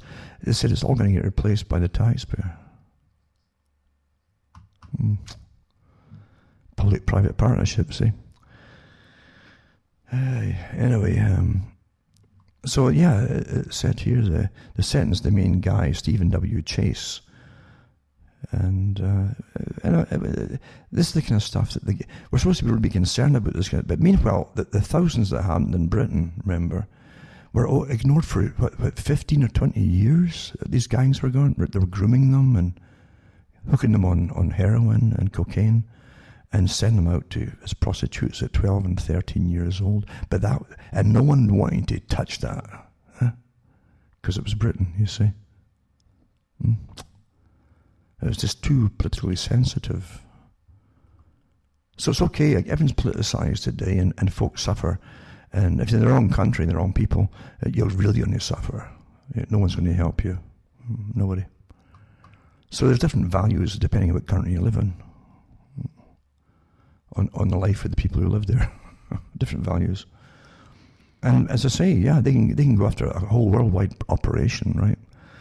But folk think that they don't know who's causing trouble or who are the leaders for revolution, the violent revolutions. This is when they get into a violent stage, folks. It doesn't stop there. If they can go the next step further, they'll go the violence. And believe you me, a lot in the mob, when tempers are up and emotions go crazy, will go crazy, and that's what they want, really. You will see it in your lifetime. It won't be that far off, actually. And mass hysteria, it says. Media raises hysteria over Trump Tulsa rally after celebrating mass protests. Facts don't matter, as you know. It says on Saturday, President Trump announced plans to hold his first major campaign in Tulsa, Oklahoma, since the start of the novel Wuhan coronavirus here, COVID-19. But it says it appears that the Trump campaign announced it had received more than 1 million requests for tickets, etc. But of course, the media there are trying to stop it all. It says, there'll be a spike and super spreaders and so on for COVID-19, even though they've had the mass protests that took over the nation's cities and even drew participation from woke politicians. So everything's politicized. Facts don't matter anymore, as you well know. Right? It's awfully important, of course, that they get what they think is left-wing in. And the left wing will be completely on board with everything the world economic, the richest folk on the planet want. They're completely on board. Sustainable, yeah, and for the environment, sure, yeah. Atlanta cops continue to call out sick after scores were on no-show yesterday as cities claims it can handle 9/11 calls, and every officer is given a $500 bonus for civil unrest shifts. Would you risk your life for $500? Knowing that if anything happened and you even have to defend yourself, you're going to be in the wrong, and that your bosses aren't going to stand up for you. Well, of course you wouldn't. Of course you won't. The military won't do it either. If you don't get a strong command from the ones above you, from those in charge, they won't do it. So that's what's happening. Naturally, yeah. $500 bonus. I tell you, it's not good. Some places like Detroit, they don't even go into anywhere long before this happened. And that's pretty well normal there. Another one, Atlanta police officers in multiple districts walk off the job. I've got to put that one up too. And it says here, Belgian police, with the same protests across the world. You think it's all just happenstance and spontaneous, right? Sure. Dream on, Disneyland people. So Belgian police throw down their handcuffs in mass protests against media hostility and accusations of racism, fascism and homophobia. Same things, eh? Racism, fascism and homophobia in wake of Black Lives Matter demonstrations. So the whole thing's commandeered by the real real anti-fascists, which are fascists. But so yeah, the cops just have given up there. Yeah, that's it. What else can you do, right? What can you do? And I'll put another one up too. It's to do with, as I say, there's no secret about Black Lives Matter. It was taken over a long time ago and set up really by Marxists. Again, using the networking when they bring in all disaffected groups, even creating some of the groups that weren't even groups beforehand, you see, to get folk with beefs that can't fit into society, all kinds of things like that, and use them, you know. So I'll put them up too. So, and hundreds of this is a good one too. Hundreds of households in Berlin are locked down after dozens of people test positive for coronavirus. Eh? So authorities placed 369 homes under quarantine after outbreak in German capital. Involved households in 7 locations, some with 10 people living together. And the official urged the large locals to use a new contact tracing app, which was rolled out the day that they found all of them. Just coincidence that the tracing app was rolled out, and they want mandatory testing the same day that mandatory testing came out. Well, the more you test, the more you're going to find folk have either got coronavirus or had it. If it's a swab test, they're pretty well useless, so I wouldn't even give them any credence at all. And for the blood tests, other types of coronaviruses might show up positive for it too. A lot of viruses. You can have thousands of viruses in your system, different kinds, you know. And some of them you're born with some of them. They get them from your mum, a lot of them. And they're called harmless carrier viruses, you know. Folk are terrified. They don't know. Maybe a little bit of knowledge is a dangerous thing. So they make sure you get a little bit of knowledge. They won't tell you all the rest of it. And so whenever you hear, oh my God, that's terrible, I've got a virus. So, it stacks them, but they don't do any harm. But and even the ones that do you harm is something if you're at a really advanced age, or you've got other problems too, or you're on medications that lower your immune system. Unfortunately, a lot of folk on cancer treatments, you see, especially radiation chemotherapy, they really are in danger of getting any kind of bad disease, because the immune system is shot for a long time until it starts to come back again.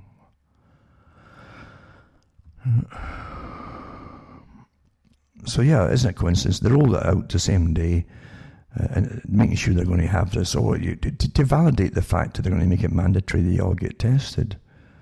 And again, along with that will come the app. You see that you'll have to have the app, and it's got GPS. Early government suggests to use mobile phone tower information and GPS to coordinate the whole system. For the app prompted this with a backlash. The folk didn't quite swallow it right off They will eventually, though. That part of it, you see. They always do. Oh well, it's basically that they get used to things just over time. Oh well, okay. They're using Bluetooth technology that's standard in modern smartphones to track and trace everybody right now. Eh? It's amazing. I mean, East Germany especially, got rid of the Stasi, the secret police that were all through society, and everybody was informing everybody and blah, blah, blah, blah, blah. And here you have the same damn thing again with the government. And it's to help you. Well, it's always the last lot to help you and to preserve the system. What's the difference, folks? This is worse, actually. Yeah. Another one, too, by Ron Paul. It says, is the second wave another coronavirus hoax? Just a week or so ago, the mainstream media and thousands representing the medical community told you we must throw out the stay-at-home orders and go to the streets to protest the death of George Floyd at the hands of the police. The COVID-19 virus will not bother people who are protesting this injustice, they said. The virus only attacks people leaving their homes to protest the stay-at-home orders. You know something, you're really under tyranny, you need humour. You really need humour when you're under tyranny. Yeah.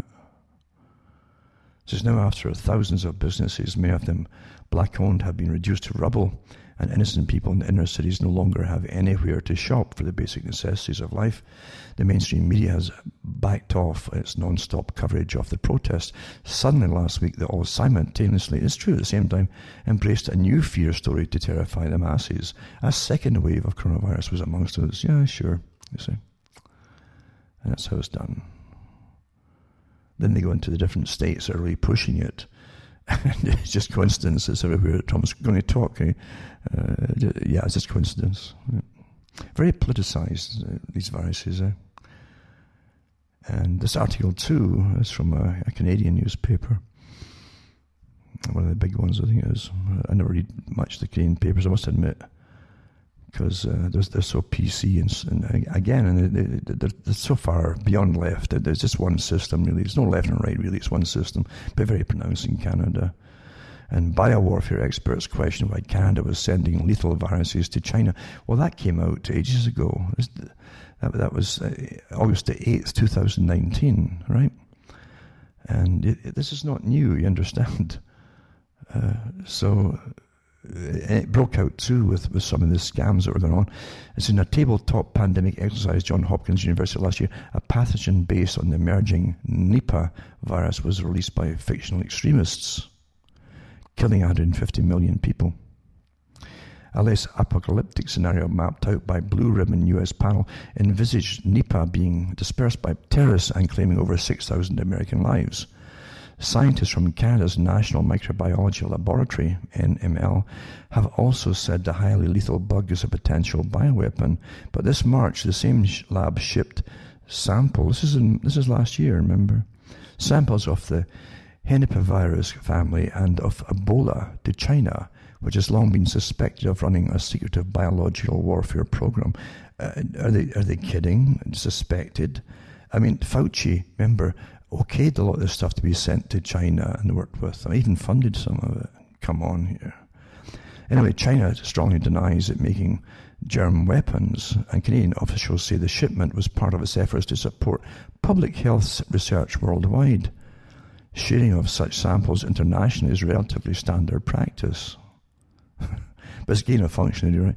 But it says, but some experts are raising questions about the March transfer, which appears to be at the centre of a shadowy RCMP investigation and dismissal of a top scientist of the Winnipeg-based NML. And it's true, this Chinese scientist, is a woman, was working in this top lab in Canada. And she was still, I think, belonged to some of the top PLA, I guess, the People's Liberation Army, they call it in China. She still was a member of it. And they went to it was a worrisome on a few fronts, the very fact that they were doing that, and China's growing investment in bioscience, looser ethics around gene editing, and it's very true, and other cutting-edge technology and integration between governments and academia raise a spectre of such pathogens being weaponized, he said. Well, that was all with the collusion of the US and Fauci and other organizations associated with them too. And Canadian lab, another one, immersed in arsine probes, sent Ebola and another deadly virus to China. So it's two in the same story, basically. And again last year. And of course, Chile plans the controversial COVID-19 certificates. For those who haven't got it through their heads, they're going to make sure you all get these electronic certification of being free from infection, and you have to keep going back to get retested. And then, of course, they'll have, you have to start taking these other booster shots for the previous vaccinations and yada, yada. Yeah. It's so predictable. So predictable, isn't it? I remember mentioning, too, at the beginning of all this, I said, well, I really think China and the West is on board together to really push this whole terror idea of this virus. We're working together. Now, I mean, look at all the stuff they churned out from China. Oh, my God, look at those big trucks going down, spraying massive, spraying behind them, this strange, misty stuff, and going into stores and offices and doing the same thing. And it's such activity and horror-looking, yada, yada, yada. Then we followed suit after being told, of course, by Fauci that it probably wouldn't take off in America. Nothing to worry about, he says. Until his bosses really said, no, we've got to use this, Don't know how good crisis go to waste. And here's Beijing at it again, right? And China at it again.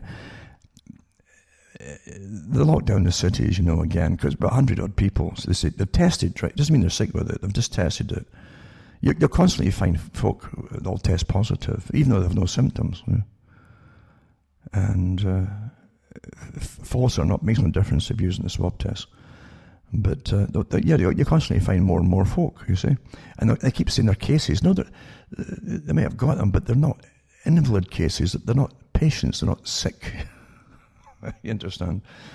So 100-odd people out of a population of Beijing population 2020, the current population, it says here, is 20,462,610. So you're going to lock down the whole city, maybe the country, because of 100-odd people. I mean, this is the farce of it. Yeah. I tell you, it's really astonishing what we get fed here. And of course, Britain apparently had paid for some other company to do their contact tracing app. Who knows how many millions they threw at their pals there, and then changed their mind afterwards. Once it's all, they're working on it, just changed their mind, and now they've got given it to Google and Apple, who are working together now. So Google Apple released coronavirus contact tracing technology for apps, it says. Yep. And this is this is just the same as having a Stasi system without the folk necessarily watching. They're going to monitor you electronically initially, then send the tracers out on you if you fully comply. And then you take their word for it. You were in the vicinity of somebody that had this, and they were within about 2 feet of you to passing on the street. Well, I don't remember that. That doesn't matter. Lock yourself up until we tell you. There you go. That's quite something, isn't it? And they try to tell you the identity of app users will be protected by encryption and anonymous identifier beacons that change frequently. Where have we had all this tripe before, since we first got the computer altogether, eh? Hack. Oh, we'll be very safe with your data. Oh, yeah. And anyway, and it will come all your DNA and everything in it. Oh, what a great boon for them all. And then it'll branch off into, we can tell you what you'll be prone to get, diseases and things. So maybe we should treat you before you actually get outbreaks of certain diseases or illnesses and stuff. Oh, really? Could you help? Oh, yes, that's what we're here for. Get your wallet out, eh? So predictable. We are a herd, aren't we? We're just a herd of animals to be used, really. Again, back to the FBI that tracked down all these pedophiles, but they can't. I mean, the same system that's worldwide. Remember, they have offices of the FBI in Canada. They set them up in 9/11, after 9/11, and they have them in Britain too. By the way, they all work together. All these organisations in the old Interpol system. Now it's Europol. Yada yada yada. They all work together. I think they still have an Interpol as well as Europol. But anyway. Yeah, they know everything that's going on in real time about everybody, everybody. Yeah, but they're it depends how sensitive that whoever they're monitoring, whether they'll do anything about it or not. And all these folk going rioting and they're really thinking they're in the middle of a real revolution. and they got facial recognition. FBI tracked down the white woman, I guess it's okay to say that, they see, because she's white, who set cop cars alight by tracing custom T-shirt that she wore at the Philadelphia demonstration to Etsy, ETSY, which led them to her LinkedIn and Poshmark accounts. She can afford a Poshmark account, eh? That's quite the communist, this one, eh? So her name is Lori Elizabeth Blumenthal, 33 years age. Faces 2 counts of felony arson for her role in setting ablaze 2 Philadelphia Police Department vehicles on May 30th. And it says, the surprise, in the same article, it's saying that Black Lives Matter protesters and other peaceful demonstrators convened in the city to protest the killing of George Floyd, right? Peaceful demonstrators, but she was here setting fire to the cop cars. Well, there you go. So she faces a fine of up to $500,000. She'll get off with it. She'll probably get a medal, actually. I've read too recently that a lot of them that got arrested for setting fires to places and looting and they got a medal dished out for some organisation, but who knows, usually the same suspects, the usual ones, for suffering a night in jail, like a proud thing to be, to show you won't have children, and if you're really good, sustainable people, but to show anybody down through your life that I took part in that, yeah, it's a badge of honour. But anyway, this woman had distinct tattoos as well that they arrested here. And I said years ago, do you realise these tattoos are used for ID in you? There you go. They're really, what can you say? So her name was Blumenthal, 2 counts felony. And the FBI agents used the Instagram post of the burned cars along with 500 photos from various photographers to identify the wording on the woman's shirt. It says, "Keep the immigrants, deport the racists," the FBI agent explained in his affidavit in Vice reports. Agents discovered that the T-shirts was custom made and sold on Etsy and found that a user, XXMV, had posted a review about purchasing the shirt. The URL belonging to the Etsy was Alley Cat Lore, it's called, and it listed Philadelphia as being where the user lived.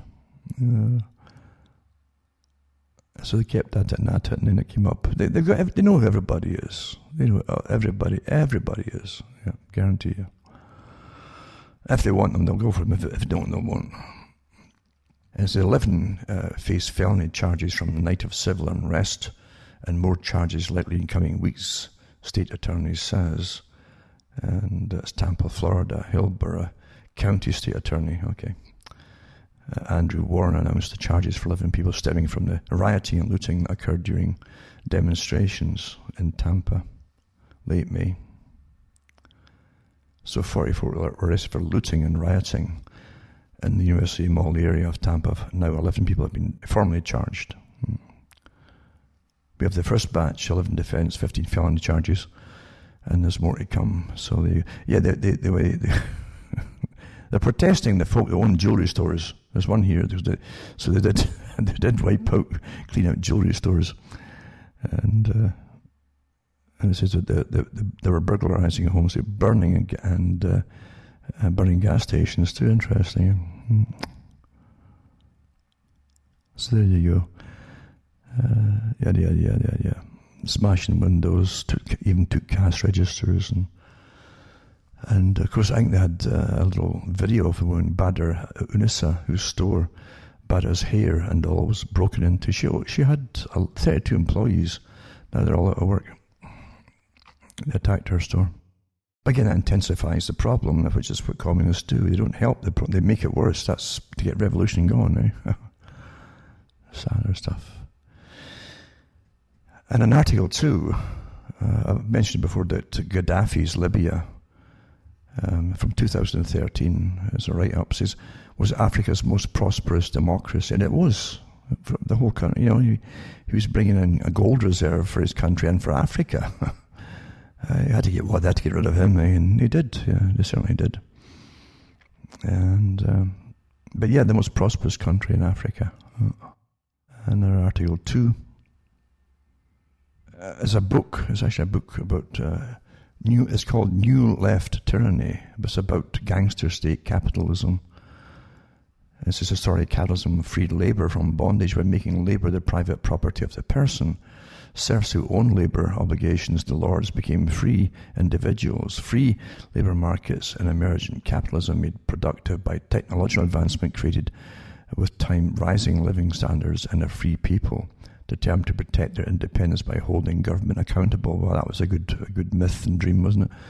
This system was eventually wrecked by banks that financialized the economy and diverted discretionary personal income to the payment of interest and fees to banks. Well, now they're just throwing your cash money out to big corporations that are here to help you and save you from COVID. That's the same thing. But anyway, back to this article. It says, by global comparison, that moves the first world jobs to Asia, thus raising their profits at the expense of domestic consumer purchasing power and living standards. Of course, the WEF was behind that big push too, along with the CFR. First world workforces were re-served as part-time jobs, and that's true. If they give you a full-time job, they might pay your pension plans, insurance and healthcare and even. So he'd put them on part-time. That was forced by the last crash, by the same WEF characters that are running the show today, who owned all the corporations and stuff. So you end up part-time with no health pension benefits, and that replaced the security of a middle-class existence, etc. So it's probably a decent read. I haven't read it, but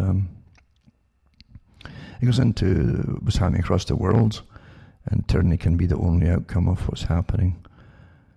Democracy is touted, but everywhere in the Western world, the traditional ethnicities feel powerless and unable to affect how they are governed. Dissent is censored by the ruling elites who have in place powerful means to control explanations and to implement agendas that the people do not support. Well, isn't that the truth? Isn't that the truth? But even if you have a dissent, before you even think it, they already know you're thinking it pretty well. Most folk blab things out. And it really is. It's astonishing how much data they collect in every single person on a daily basis. I want to just go in now to this topic because it's important. It ties in with your bio this and bio that, and the World Economic Forum again, into it's almost a post-transhumanist agenda. Don't forget too that Julian Huxley of UNESCO, that's Aldous' brother, Julian, who again, he also was a co-founder of Planned Parenthood for reducing the population. They're the wrong kind of people, etc. And he was quite blatant about his form of socialism, which is the real socialism, the same socialism that they don't tell their little members at the bottom about. It's you'll toe the line, you'll do what you're told, or else that's it. And Bernard Shaw said it. You have to come to us and tell us why we should let you live and stay alive. That's what socialism is. This is an organised authoritarian system. It's not to help the working class, if there's any working class left. They're all left. They're all getting paid to sit at home right now, temporarily, mind you. They won't keep this up forever. But I did hear about, I read about, just casually, how you're reading through some articles, and one was about this odd thing with the military boys, some of the military boys, the generals, against Trump. It's interesting. I'm not involved in politics, really I'm not. But it's rather evident that big things are happening when the generals won't back up the supposed commander-in-chief, right? And make public statements which really foment overthrow. That's when they make it public. Any disagreements they would have as gentlemen, as they say at that level, should always be done behind closed doors, and they can voice their disagreements and leave their job or whatever it happens to be. But when they actually stand up against their president, then you're looking for who are they going to replace it with? They'll say, who are they going to replace it with? Who do you think they're going to replace it with? Why would your generals, you better stop and think here, why would the generals, the way it's portrayed in its simplicity, right, be really pushing for what would become a totalitarian internationalist system to replace Trump, which is really a form of communism on behalf of the wealthy elite, as I've been talking about all night here. And it suits them at the top to have a form of communism, because in a communist societies, centralized systems run everything. And that's what Justin Trudeau talked about. He admired China dealing with COVID because they didn't have to bother going through democracy and persuading the people to go along. They just told them to go along, and they did it. So it's more efficient. Well, when your generals are pretty well advocating the same thing for different reasons, you have to say, wait a minute here, and one of them, the generals, had been asked what he thought of Mattis, and he is a good man, etc., and honourable man, yada yada yada. They're talking to General Kelly, John Kelly, and he he's a good man, and then asked him if he thought much the same of what Mattis had been complaining about. He says, well, yes, I suppose so, right? And I thought, why would the generals be going this far at this time? Well, it's not hard to find. I mentioned before how all generals, not just in the US, if it's the career generals or soldiers, they get recruited for the military-industrial complex, especially the retired ones and semi-retired ones. Some of them are semi-retired and still getting payments from the military-industrial corporations. And so I looked into Mr. Kelly, and I'm sure he really is looked up to by soldiers who have served under him and so on in different places. I would think so. But here you are. I mean, you look into it, and this is where it got me on this strange roundabout track here, and I'll go into it now. It's kind of important. I had Homeland Security nominee General John Kelly failed to disclose position at lobbying firm on ethics disclosure. And it says, this is from 2017.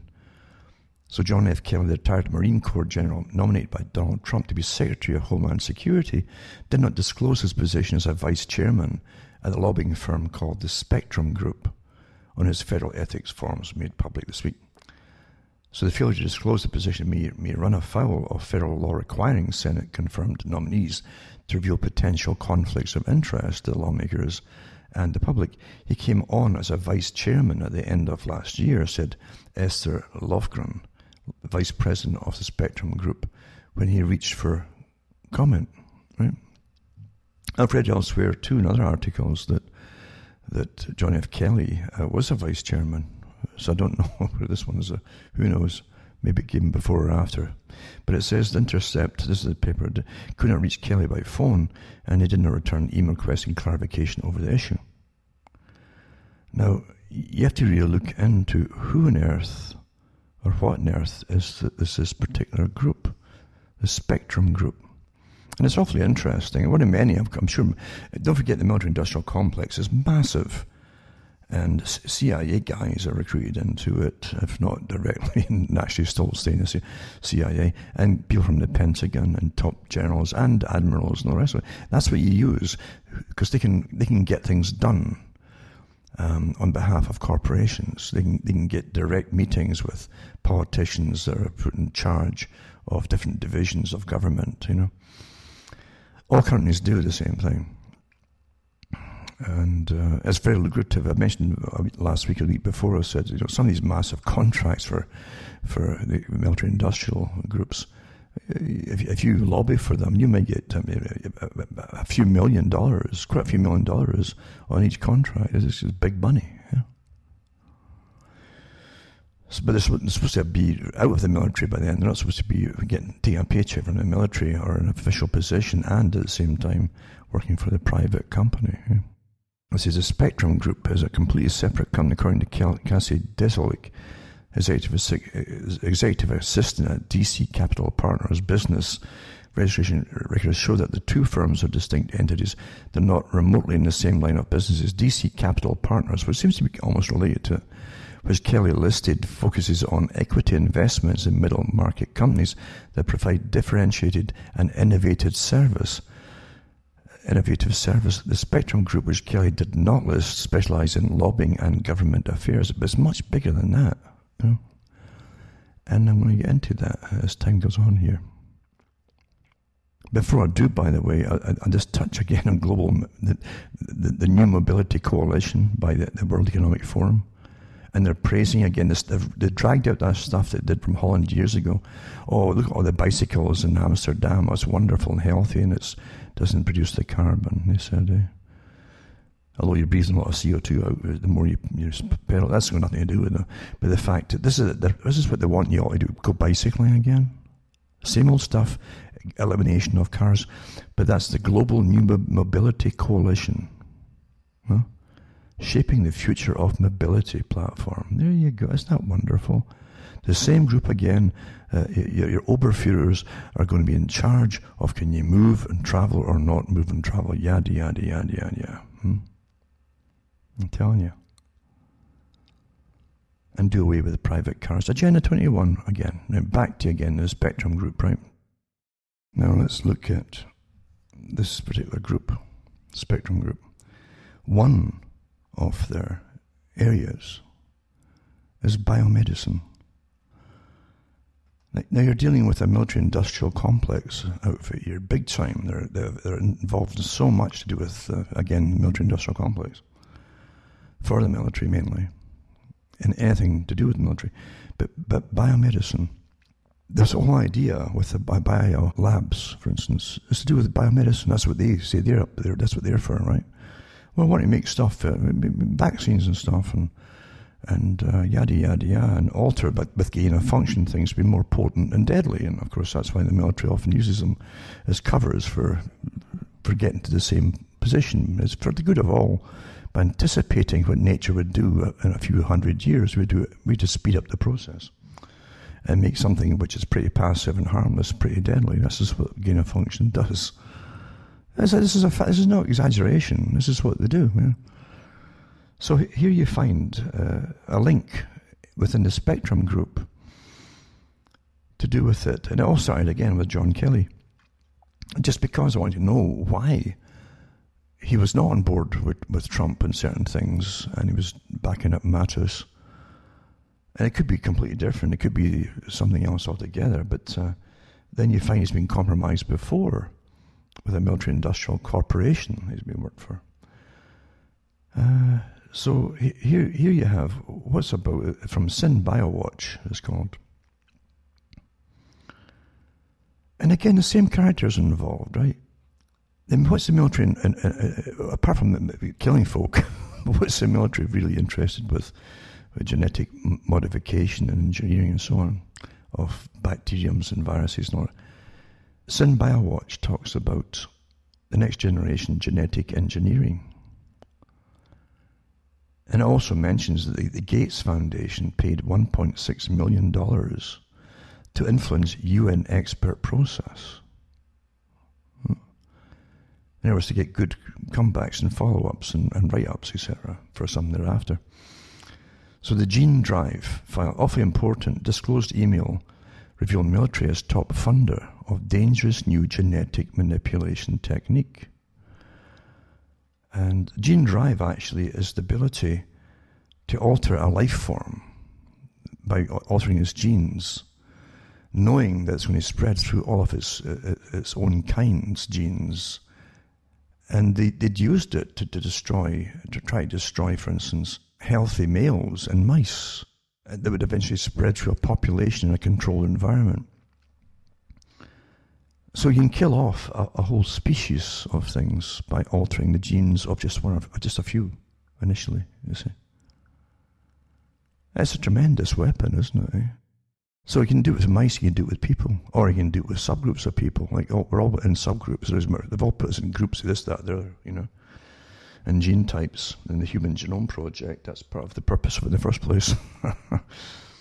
But it says over 1,200 emails released under an open records request reveal the U.S. military is now the top funder and influencer behind a controversial genetic extinction technology. That's what it is. It's an extinction known as Gene Drives, pumping $100 million into the field.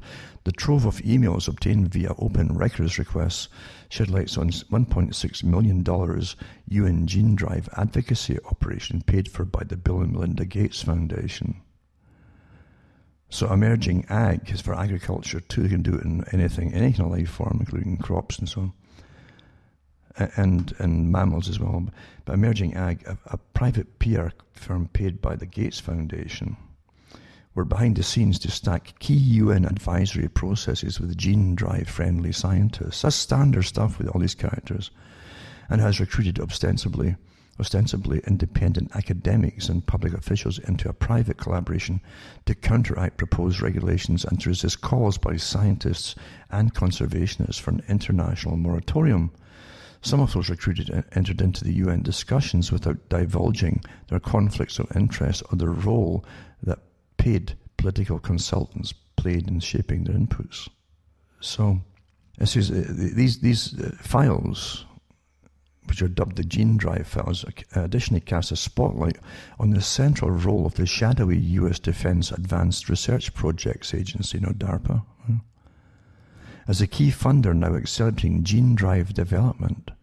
For example, DARPA is now revealed as a major financier backer of efforts to develop gene drive mammals, such as mice, that are led by U.S. scientists and environmental NGO. That's what we're just environmentalists, So it says, although DARPA has no biodiversity conservation mission, raising questions about the defense agency's intent.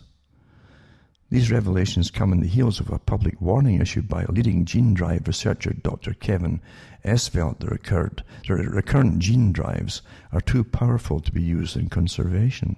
Gene drives are a powerful and dangerous new technology and potential biological weapons that could have disastrous impacts on peace, food security and environment, especially if misused, said Jim Thomas of ETC Group. The fact that gene drive development is now being primarily funded and structured by the US military raises alarming questions about this entire field. No kidding, eh? No kidding. It says, gene drives could have profound global impacts, and these emails reveal a secretive attempt to game the system by gene drive proponents aiming to minimize essential regulations and oversight. Now, let's do away with them, get around them, said Dana Perls of Friends of the Earth. And the Friends of the Earth, generally, some of the quotes from the top leaders of them, they're quite happy if the Earth depopulated. So there's no good guys anywhere. We need more transparency about who's influencing critical decisions about the future of global ecosystems, people's livelihoods, or our food system. In response to the news, the integrity of technical processes under Convention of Biological Diversity, interesting too, the Convention on Biological Diversity, if you may wonder what all that was about, may have been compromised. Civil society groups will urgently raise the need for better disclosure of interest within a framework for addressing conflict of interest at the CBD, said Lim Lai Ching of the Third World Network. Mosquitoes containing gene drives are being proposed for malaria control of Africa. While claiming potential health benefits, any application of such powerful technologies should be subject to the highest standards of transparency and disclosure. Sadly, this doesn't appear to be the case. Releasing risky GM organisms into the environments of these African countries with mosquitoes is outrageous and deeply worrying, said Miriam Mayet, Executive Director of the African Center for Biodiversity. Don't forget, a lot of folk are getting terrible reactions to modified mosquitoes when they bite you. You can go into anaphylactic shock with these damn things. Some of them now that are modified, generally modified. Well, we're here to help you. Anyway, it says the U.S. Defense Advanced Research Projects Agency, DARPA, is reported to have given approximately $100 million for gene drive research, $35 million more than previously reported. And it says, if confirmed, DARPA appears to be the largest single funder of gene drive research on the planet. An Emerging Ag, privately held public relations firm, received over $1.6 million from the Bill and Melinda Gates Foundation to work on gene drive topics and to focus on exerting influence on the UN Convention on Biological Diversity, the key body for gene drive governance. So it's quite interesting what's going on with all this, but this is just the start of it. And then you get into this is an example. This is a good example right now. Genetic Engineering and Society Center it's called, right? And genetically modified mosquitoes could be released in Florida and Texas beginning this summer. This is this June the 3rd, 2020. Silver Bullet are jumping the gun. In May 2020, the company Oxitec, a big company, one of these groups, Oxitec received an experimental use permit from the U.S. Environmental Protection Agency. They're all the big gang at the top, FDA and U.S. Environmental Protection Agency. They're all connected. Food and Drug Administration, it's all the same group. To release millions of GM mosquitoes labeled as Oxitec OX5034 every week over the next 2 years in Florida and Texas. Females of this mosquito species transmit dengue, chikungunya, and yellow fever and Zika viruses. Isn't that wonderful? When these lab-bred GM males are released and mate with wild females, why can't they get a decent, homely kind of character, but wild females? But there you go. Their female offspring die. Continue a large-scale release of these OX5034 GM males could eventually cause the temporary collapse of a wild population. However, as vector biologists, geneticists, policy experts, bioethicists, we are concerned that current government oversight and scientific evaluation of GM mosquitoes do not ensure the responsible deployment. And it says, coral reefs that can withstand rising sea temperatures, American chestnut trees that can survive blight, and mosquitoes that can't spread disease are examples of how genetic engineering may transform the natural world. But they're doing genetic decoding and gene editing. It turns things on and off. You can do it in your brain too, by the way, and your whole body. You can turn any organ on and off with epigenetics. They can do this with gene editing emerge, and with speed and enthusiasm, the ecological systems they could alter remain enormously complex and understudied. But don't you believe it? They know what they're doing here. And it says, for the mosquitoes, they hope to yield inviable offspring or make them unsuitable for disease transmission. Right? Make them sterile. I can remember reading articles years ago when the Chinese are way ahead, with the people in China of what their governments have done in the past to do with sterilization and one child per family policies and things like that. And I can remember when they were going on, there was a hullabaloo, and the folk in the West were saying, what's the problem with them? And it was to do with eggs, where the chickens had been fed with, was it cottonseed or something? But it's a seed that literally produces sterility in males. And they were feeding the chickens with it on purpose, for that, maybe that purpose. But the people in China knew that. The ordinary folk knew that in China. And they're ahead of us as to what the governments will and have done in the past. And so they're on the watch for it. But we're so simple and stupid, aren't we? We're so used to being pampered. We're taking such great public relations. They're always there to help you, you see. They always do things to help you and to save you and for your benefit without you even have to even waste time knowing about it or waste time finding out what they're doing. Leave it to them. You trust them so much. You know that they're there to help you. But I tell you, we're the easiest folk to manage. It's just astonishing. Anyway, they go into the different organisms that receive more attention for genetic modification than mosquitoes to yield inviable offspring or make them unsuitable for disease transmission.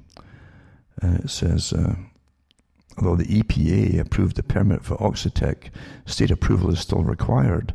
A previously planned release in the Florida Keys of an earlier version of Oxitec's GM mosquitoes, OX513, was withdrawn in 2016 after a referendum indicated significant opposition from local residents. Oxitec has field trialed other GM mosquitoes in Brazil, Cayman Islands, Malaysia, and Panama. And so this goes on about trying to reassess the risks, etc., etc. It's just but these generals, as I say too, I'm not saying that Kelly was directly involved in biowarfare here, but there's no doubt about it. He worked for a company that's definitely a military-industrial complex, and that's what military-industrial complex are. ways of killing folk or sterilizing for long-term plans, remember. This is not a new thing. I hope you understand that. The declassified governmental data from biowarfare companies working with governments during World War II and afterwards go into that whole scenario of how do you bring down, if you have a population that's going to be at war with you forever, or you're occupying a country and they're going to, every generation, they're going to grow more young children, more young boys to fight you. What do you do? Well, you've got to eliminate them. So how do you do that? Well, sterilization. There's many ways to get rid of young, even radicalize them more, to make them take more risks and supply them with leaders, and they become almost a kamikaze squad and not bring down their population quickly, etc., etc. Or you can put stuff in their food, or you can literally sterilize them chemically through other means too, which I'm completely unaware of, you see. That's long-term planning. That's what you do with long-term planning with the military. And every military academy teaches that kind of stuff in this day and age.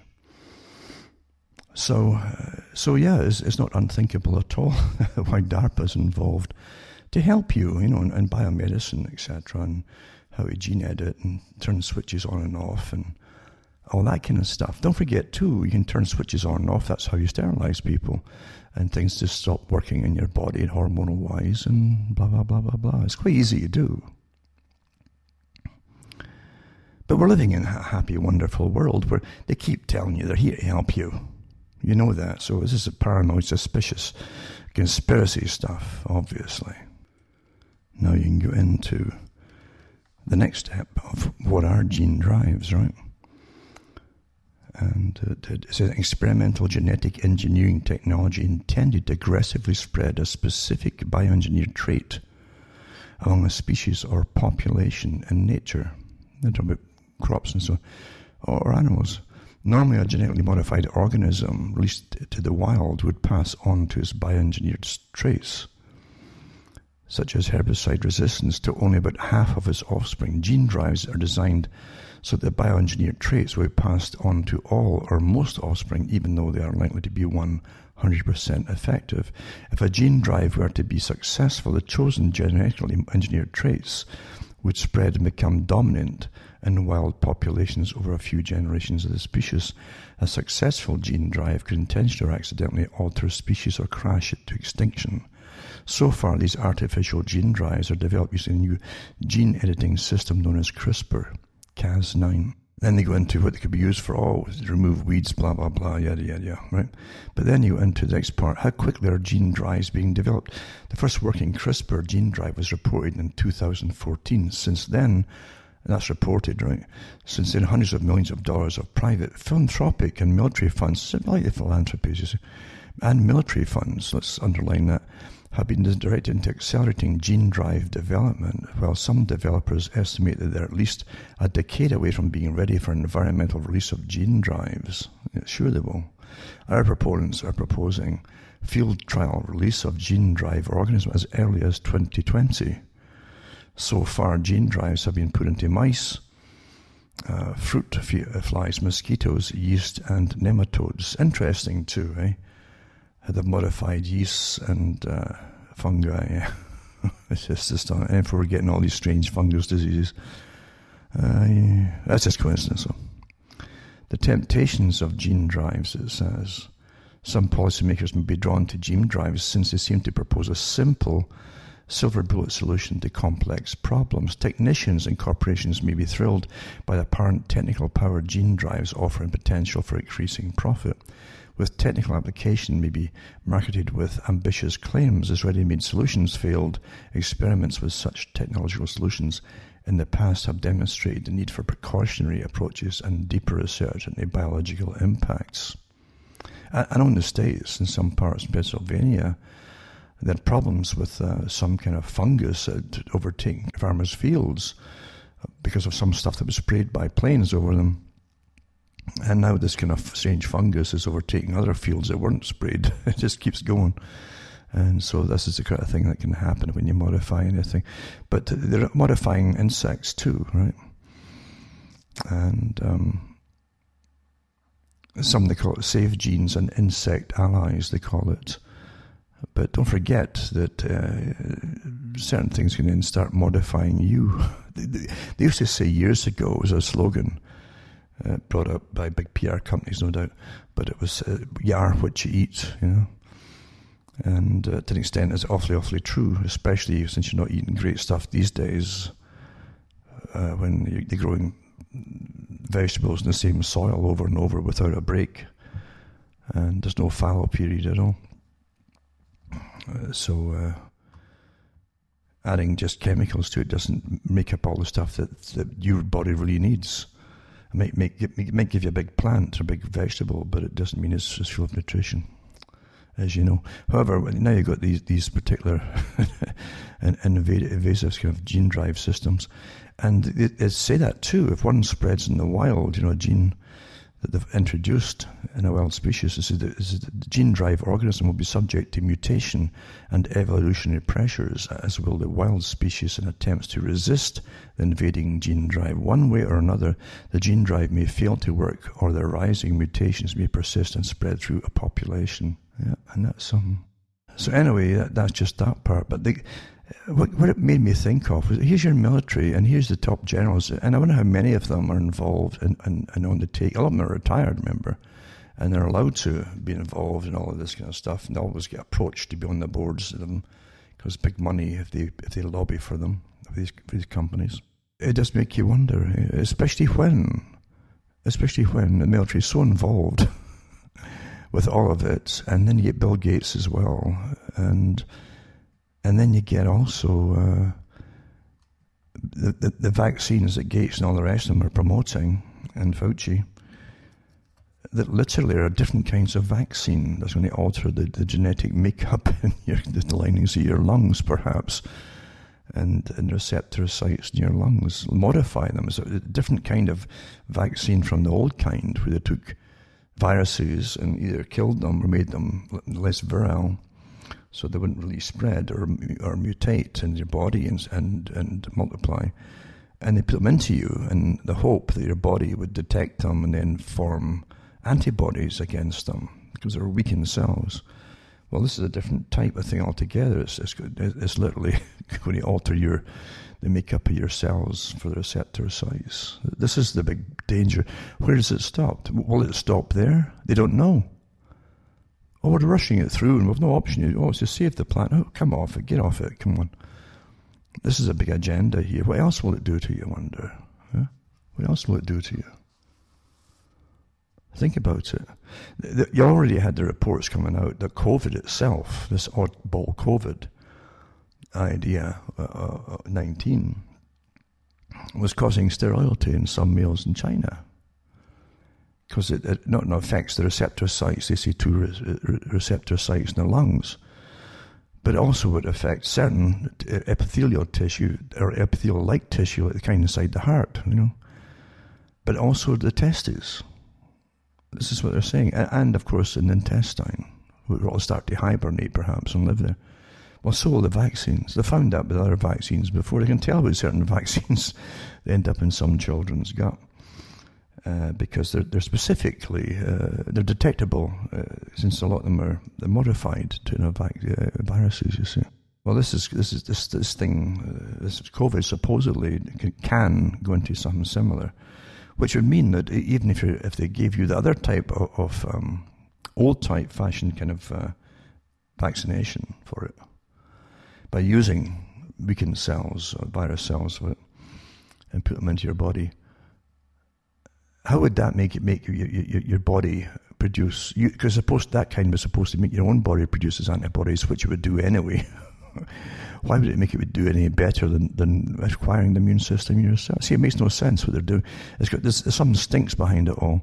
If your body can make its own antibodies against COVID, and they're admitting that, why would their vaccination, and on top of the genetically modified type, of vaccinate, why would that be any better if its whole intent is to stimulate your body to make antibodies against it anyway? When your body can make antibodies against it, why not just let it happen? It makes no sense at all. There's something else, something stinks behind it. But I know that they definitely want to bring out this 2 or 3 part vaccination series system, that they're going to give you, and it's going to be using something. It's not even going to bother using the virus. It's going to literally modify you. And I really think you're going to get a terrible reaction to it if you come up against a particular virus down the road. This is what you're supposed to test over years before you give it to the public. And it's supposed to, well, we don't have time to do that this time. We don't have time. Well, really, when human life's at stake here, I think it's all the time in the world here. Will you?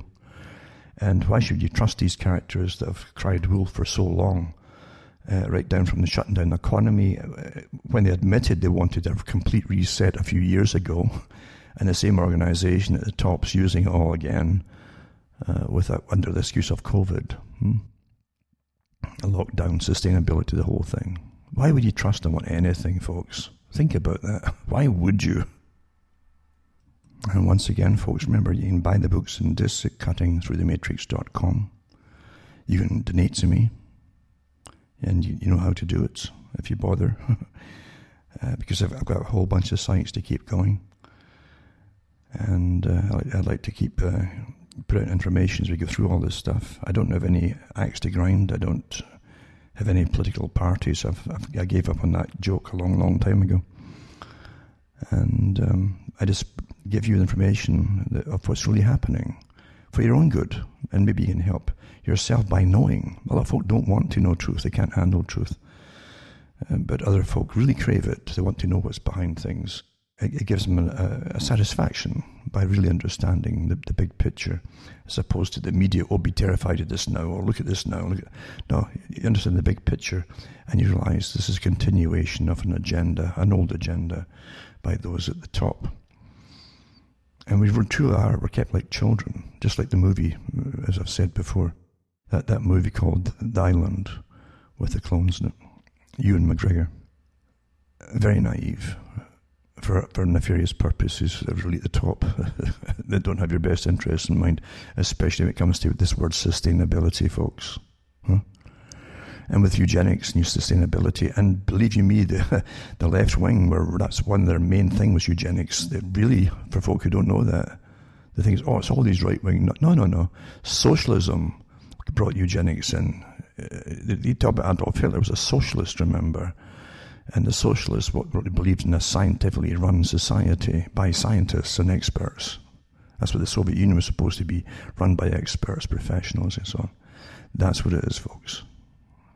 You keep things in their proper perspective, and you can see why the elite like socialism. It works better for them, like Justin Trudeau.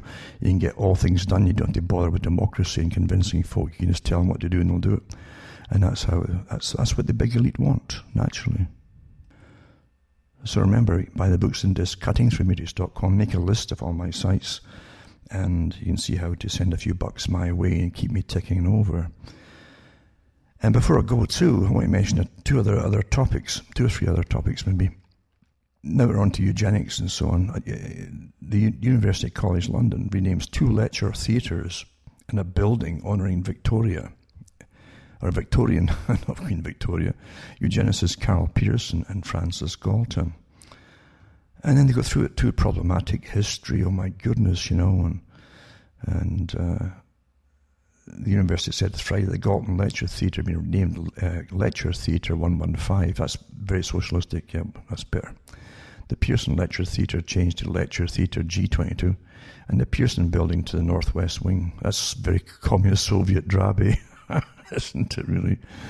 Victorian scientist Frances Galton coined the term eugenics and endowed UCL with his personal collection and archive, along with a bequest for the country's first professional chair of eugenics, of which Carol Pearson was the first holder, the university said.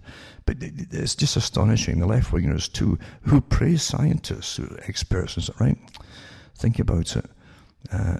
Because Tesla, the dream, the hero of technocrats, the technocracy movement, and some of them involved and descended from it, Tesla, right? Where you would, Tesla believed in energy again and fitted right into the whole program, really, of a world run by energy credits and units. Tesla was a eugenicist. Have you read his different papers on eugenics and the folk, what should be done to them and done away with and all the rest of it too, for efficiency's sake. See, left wing is about efficiency. I hope you understand that. But so is right wing, because there's only one body of the bird behind the shield, and it runs both sides, left and right wing. Nothing changes, folks. Same group. But yeah, Tesla's okay. He's a wonder. Well, he's a genius, you know. Well, where have you heard that rubbish before? Eh? Where have you heard that rubbish before? The man worked for the military-industrial complex. He created stuff, weapons. He said we could kill, maybe wipe out whole towns and cities using high frequencies and standing waves like we now have for the HARP technologies. But yeah, I mean, he was all for that kind of stuff, and but he also believed in superior types and inferior types. And he didn't believe inferior types should be allowed to breed or even exist. Hope you understand that. Of course, they made excuses for him too. Well, you know, he had these genius problems, you know, like maybe slightly autistic or something. It's hard to tell, but so they're always making excuses for the right people. You understand, you know, his electric system, and a car was named after him. It's quite something. But yeah, very selective, just like they're very selective in who they protest, or depends whose heads are getting chopped off across the planet, if they're going to say anything at all, which generally is nothing. The leaders, I keep telling you, the leaders are chosen for you. That's why they're so selective and they're so silent at times. Absolutely. You know, it's rather obvious. But the followers never figure that out, unfortunately. They don't. They get carried away with it all. We're in the women team. It's our revolution now, you know. We're going to have a utopia, you know, we're working for a better tomorrow. Yeah. For the common good. That's how it works out, isn't it? But they never figure this out when it's all happening. Also, you have the cyber attacks, and they're claiming China is behind it. Who knows? Australia's getting hacked, apparently, because they're an ally of the US, and the US is saber-rattling, getting ready for Iran and China again. You need an enemy, naturally. If you want to have a military at all, at least that's the belief of it all. I don't think they really do. I think if you're well prepared against any enemy and you're trained consistently, then you're all ready to cope with it very quickly if you have to. However, the US has been the policeman of the world for a long time, but it's also very lucrative for those in the military-industrial complex that can take resources, including the oil fields in the north of Syria, as they have never let them get back into Syrian hands. It's not called theft, though, or spoils of war even. It's just but taking care of it, you know, and just making sure it's all right. Yep, that's all right. Looks all right to me. And yeah, I'll also put up a link too to since we mentioned Nikola Tesla, and again association to the car, you know, word association. Again, a comedian who went up about an electronic car. How he looked good, and you know, to fit the image, you see, you have to do good for sustainability and clean air and all that kind of stuff. He says, and actually do nothing. You just look good, look the part, but really do nothing to help the environment or help anything else. It's a bit of a comedy on it. It's a good parody. And I think he starts off with it. Well, this car is worth $160,000, and because they must always show you how expensive and tell you how expensive it is as part of the status symbol of being a good environmentalist in this day and age, you know, for those that can afford it.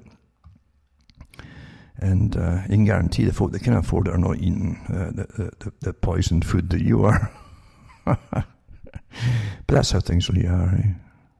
We live in an amazing time of incredible mind management. It's all perception management. Everywhere you look is perception. Don't see it this way or think that. No, try and look at it this way instead.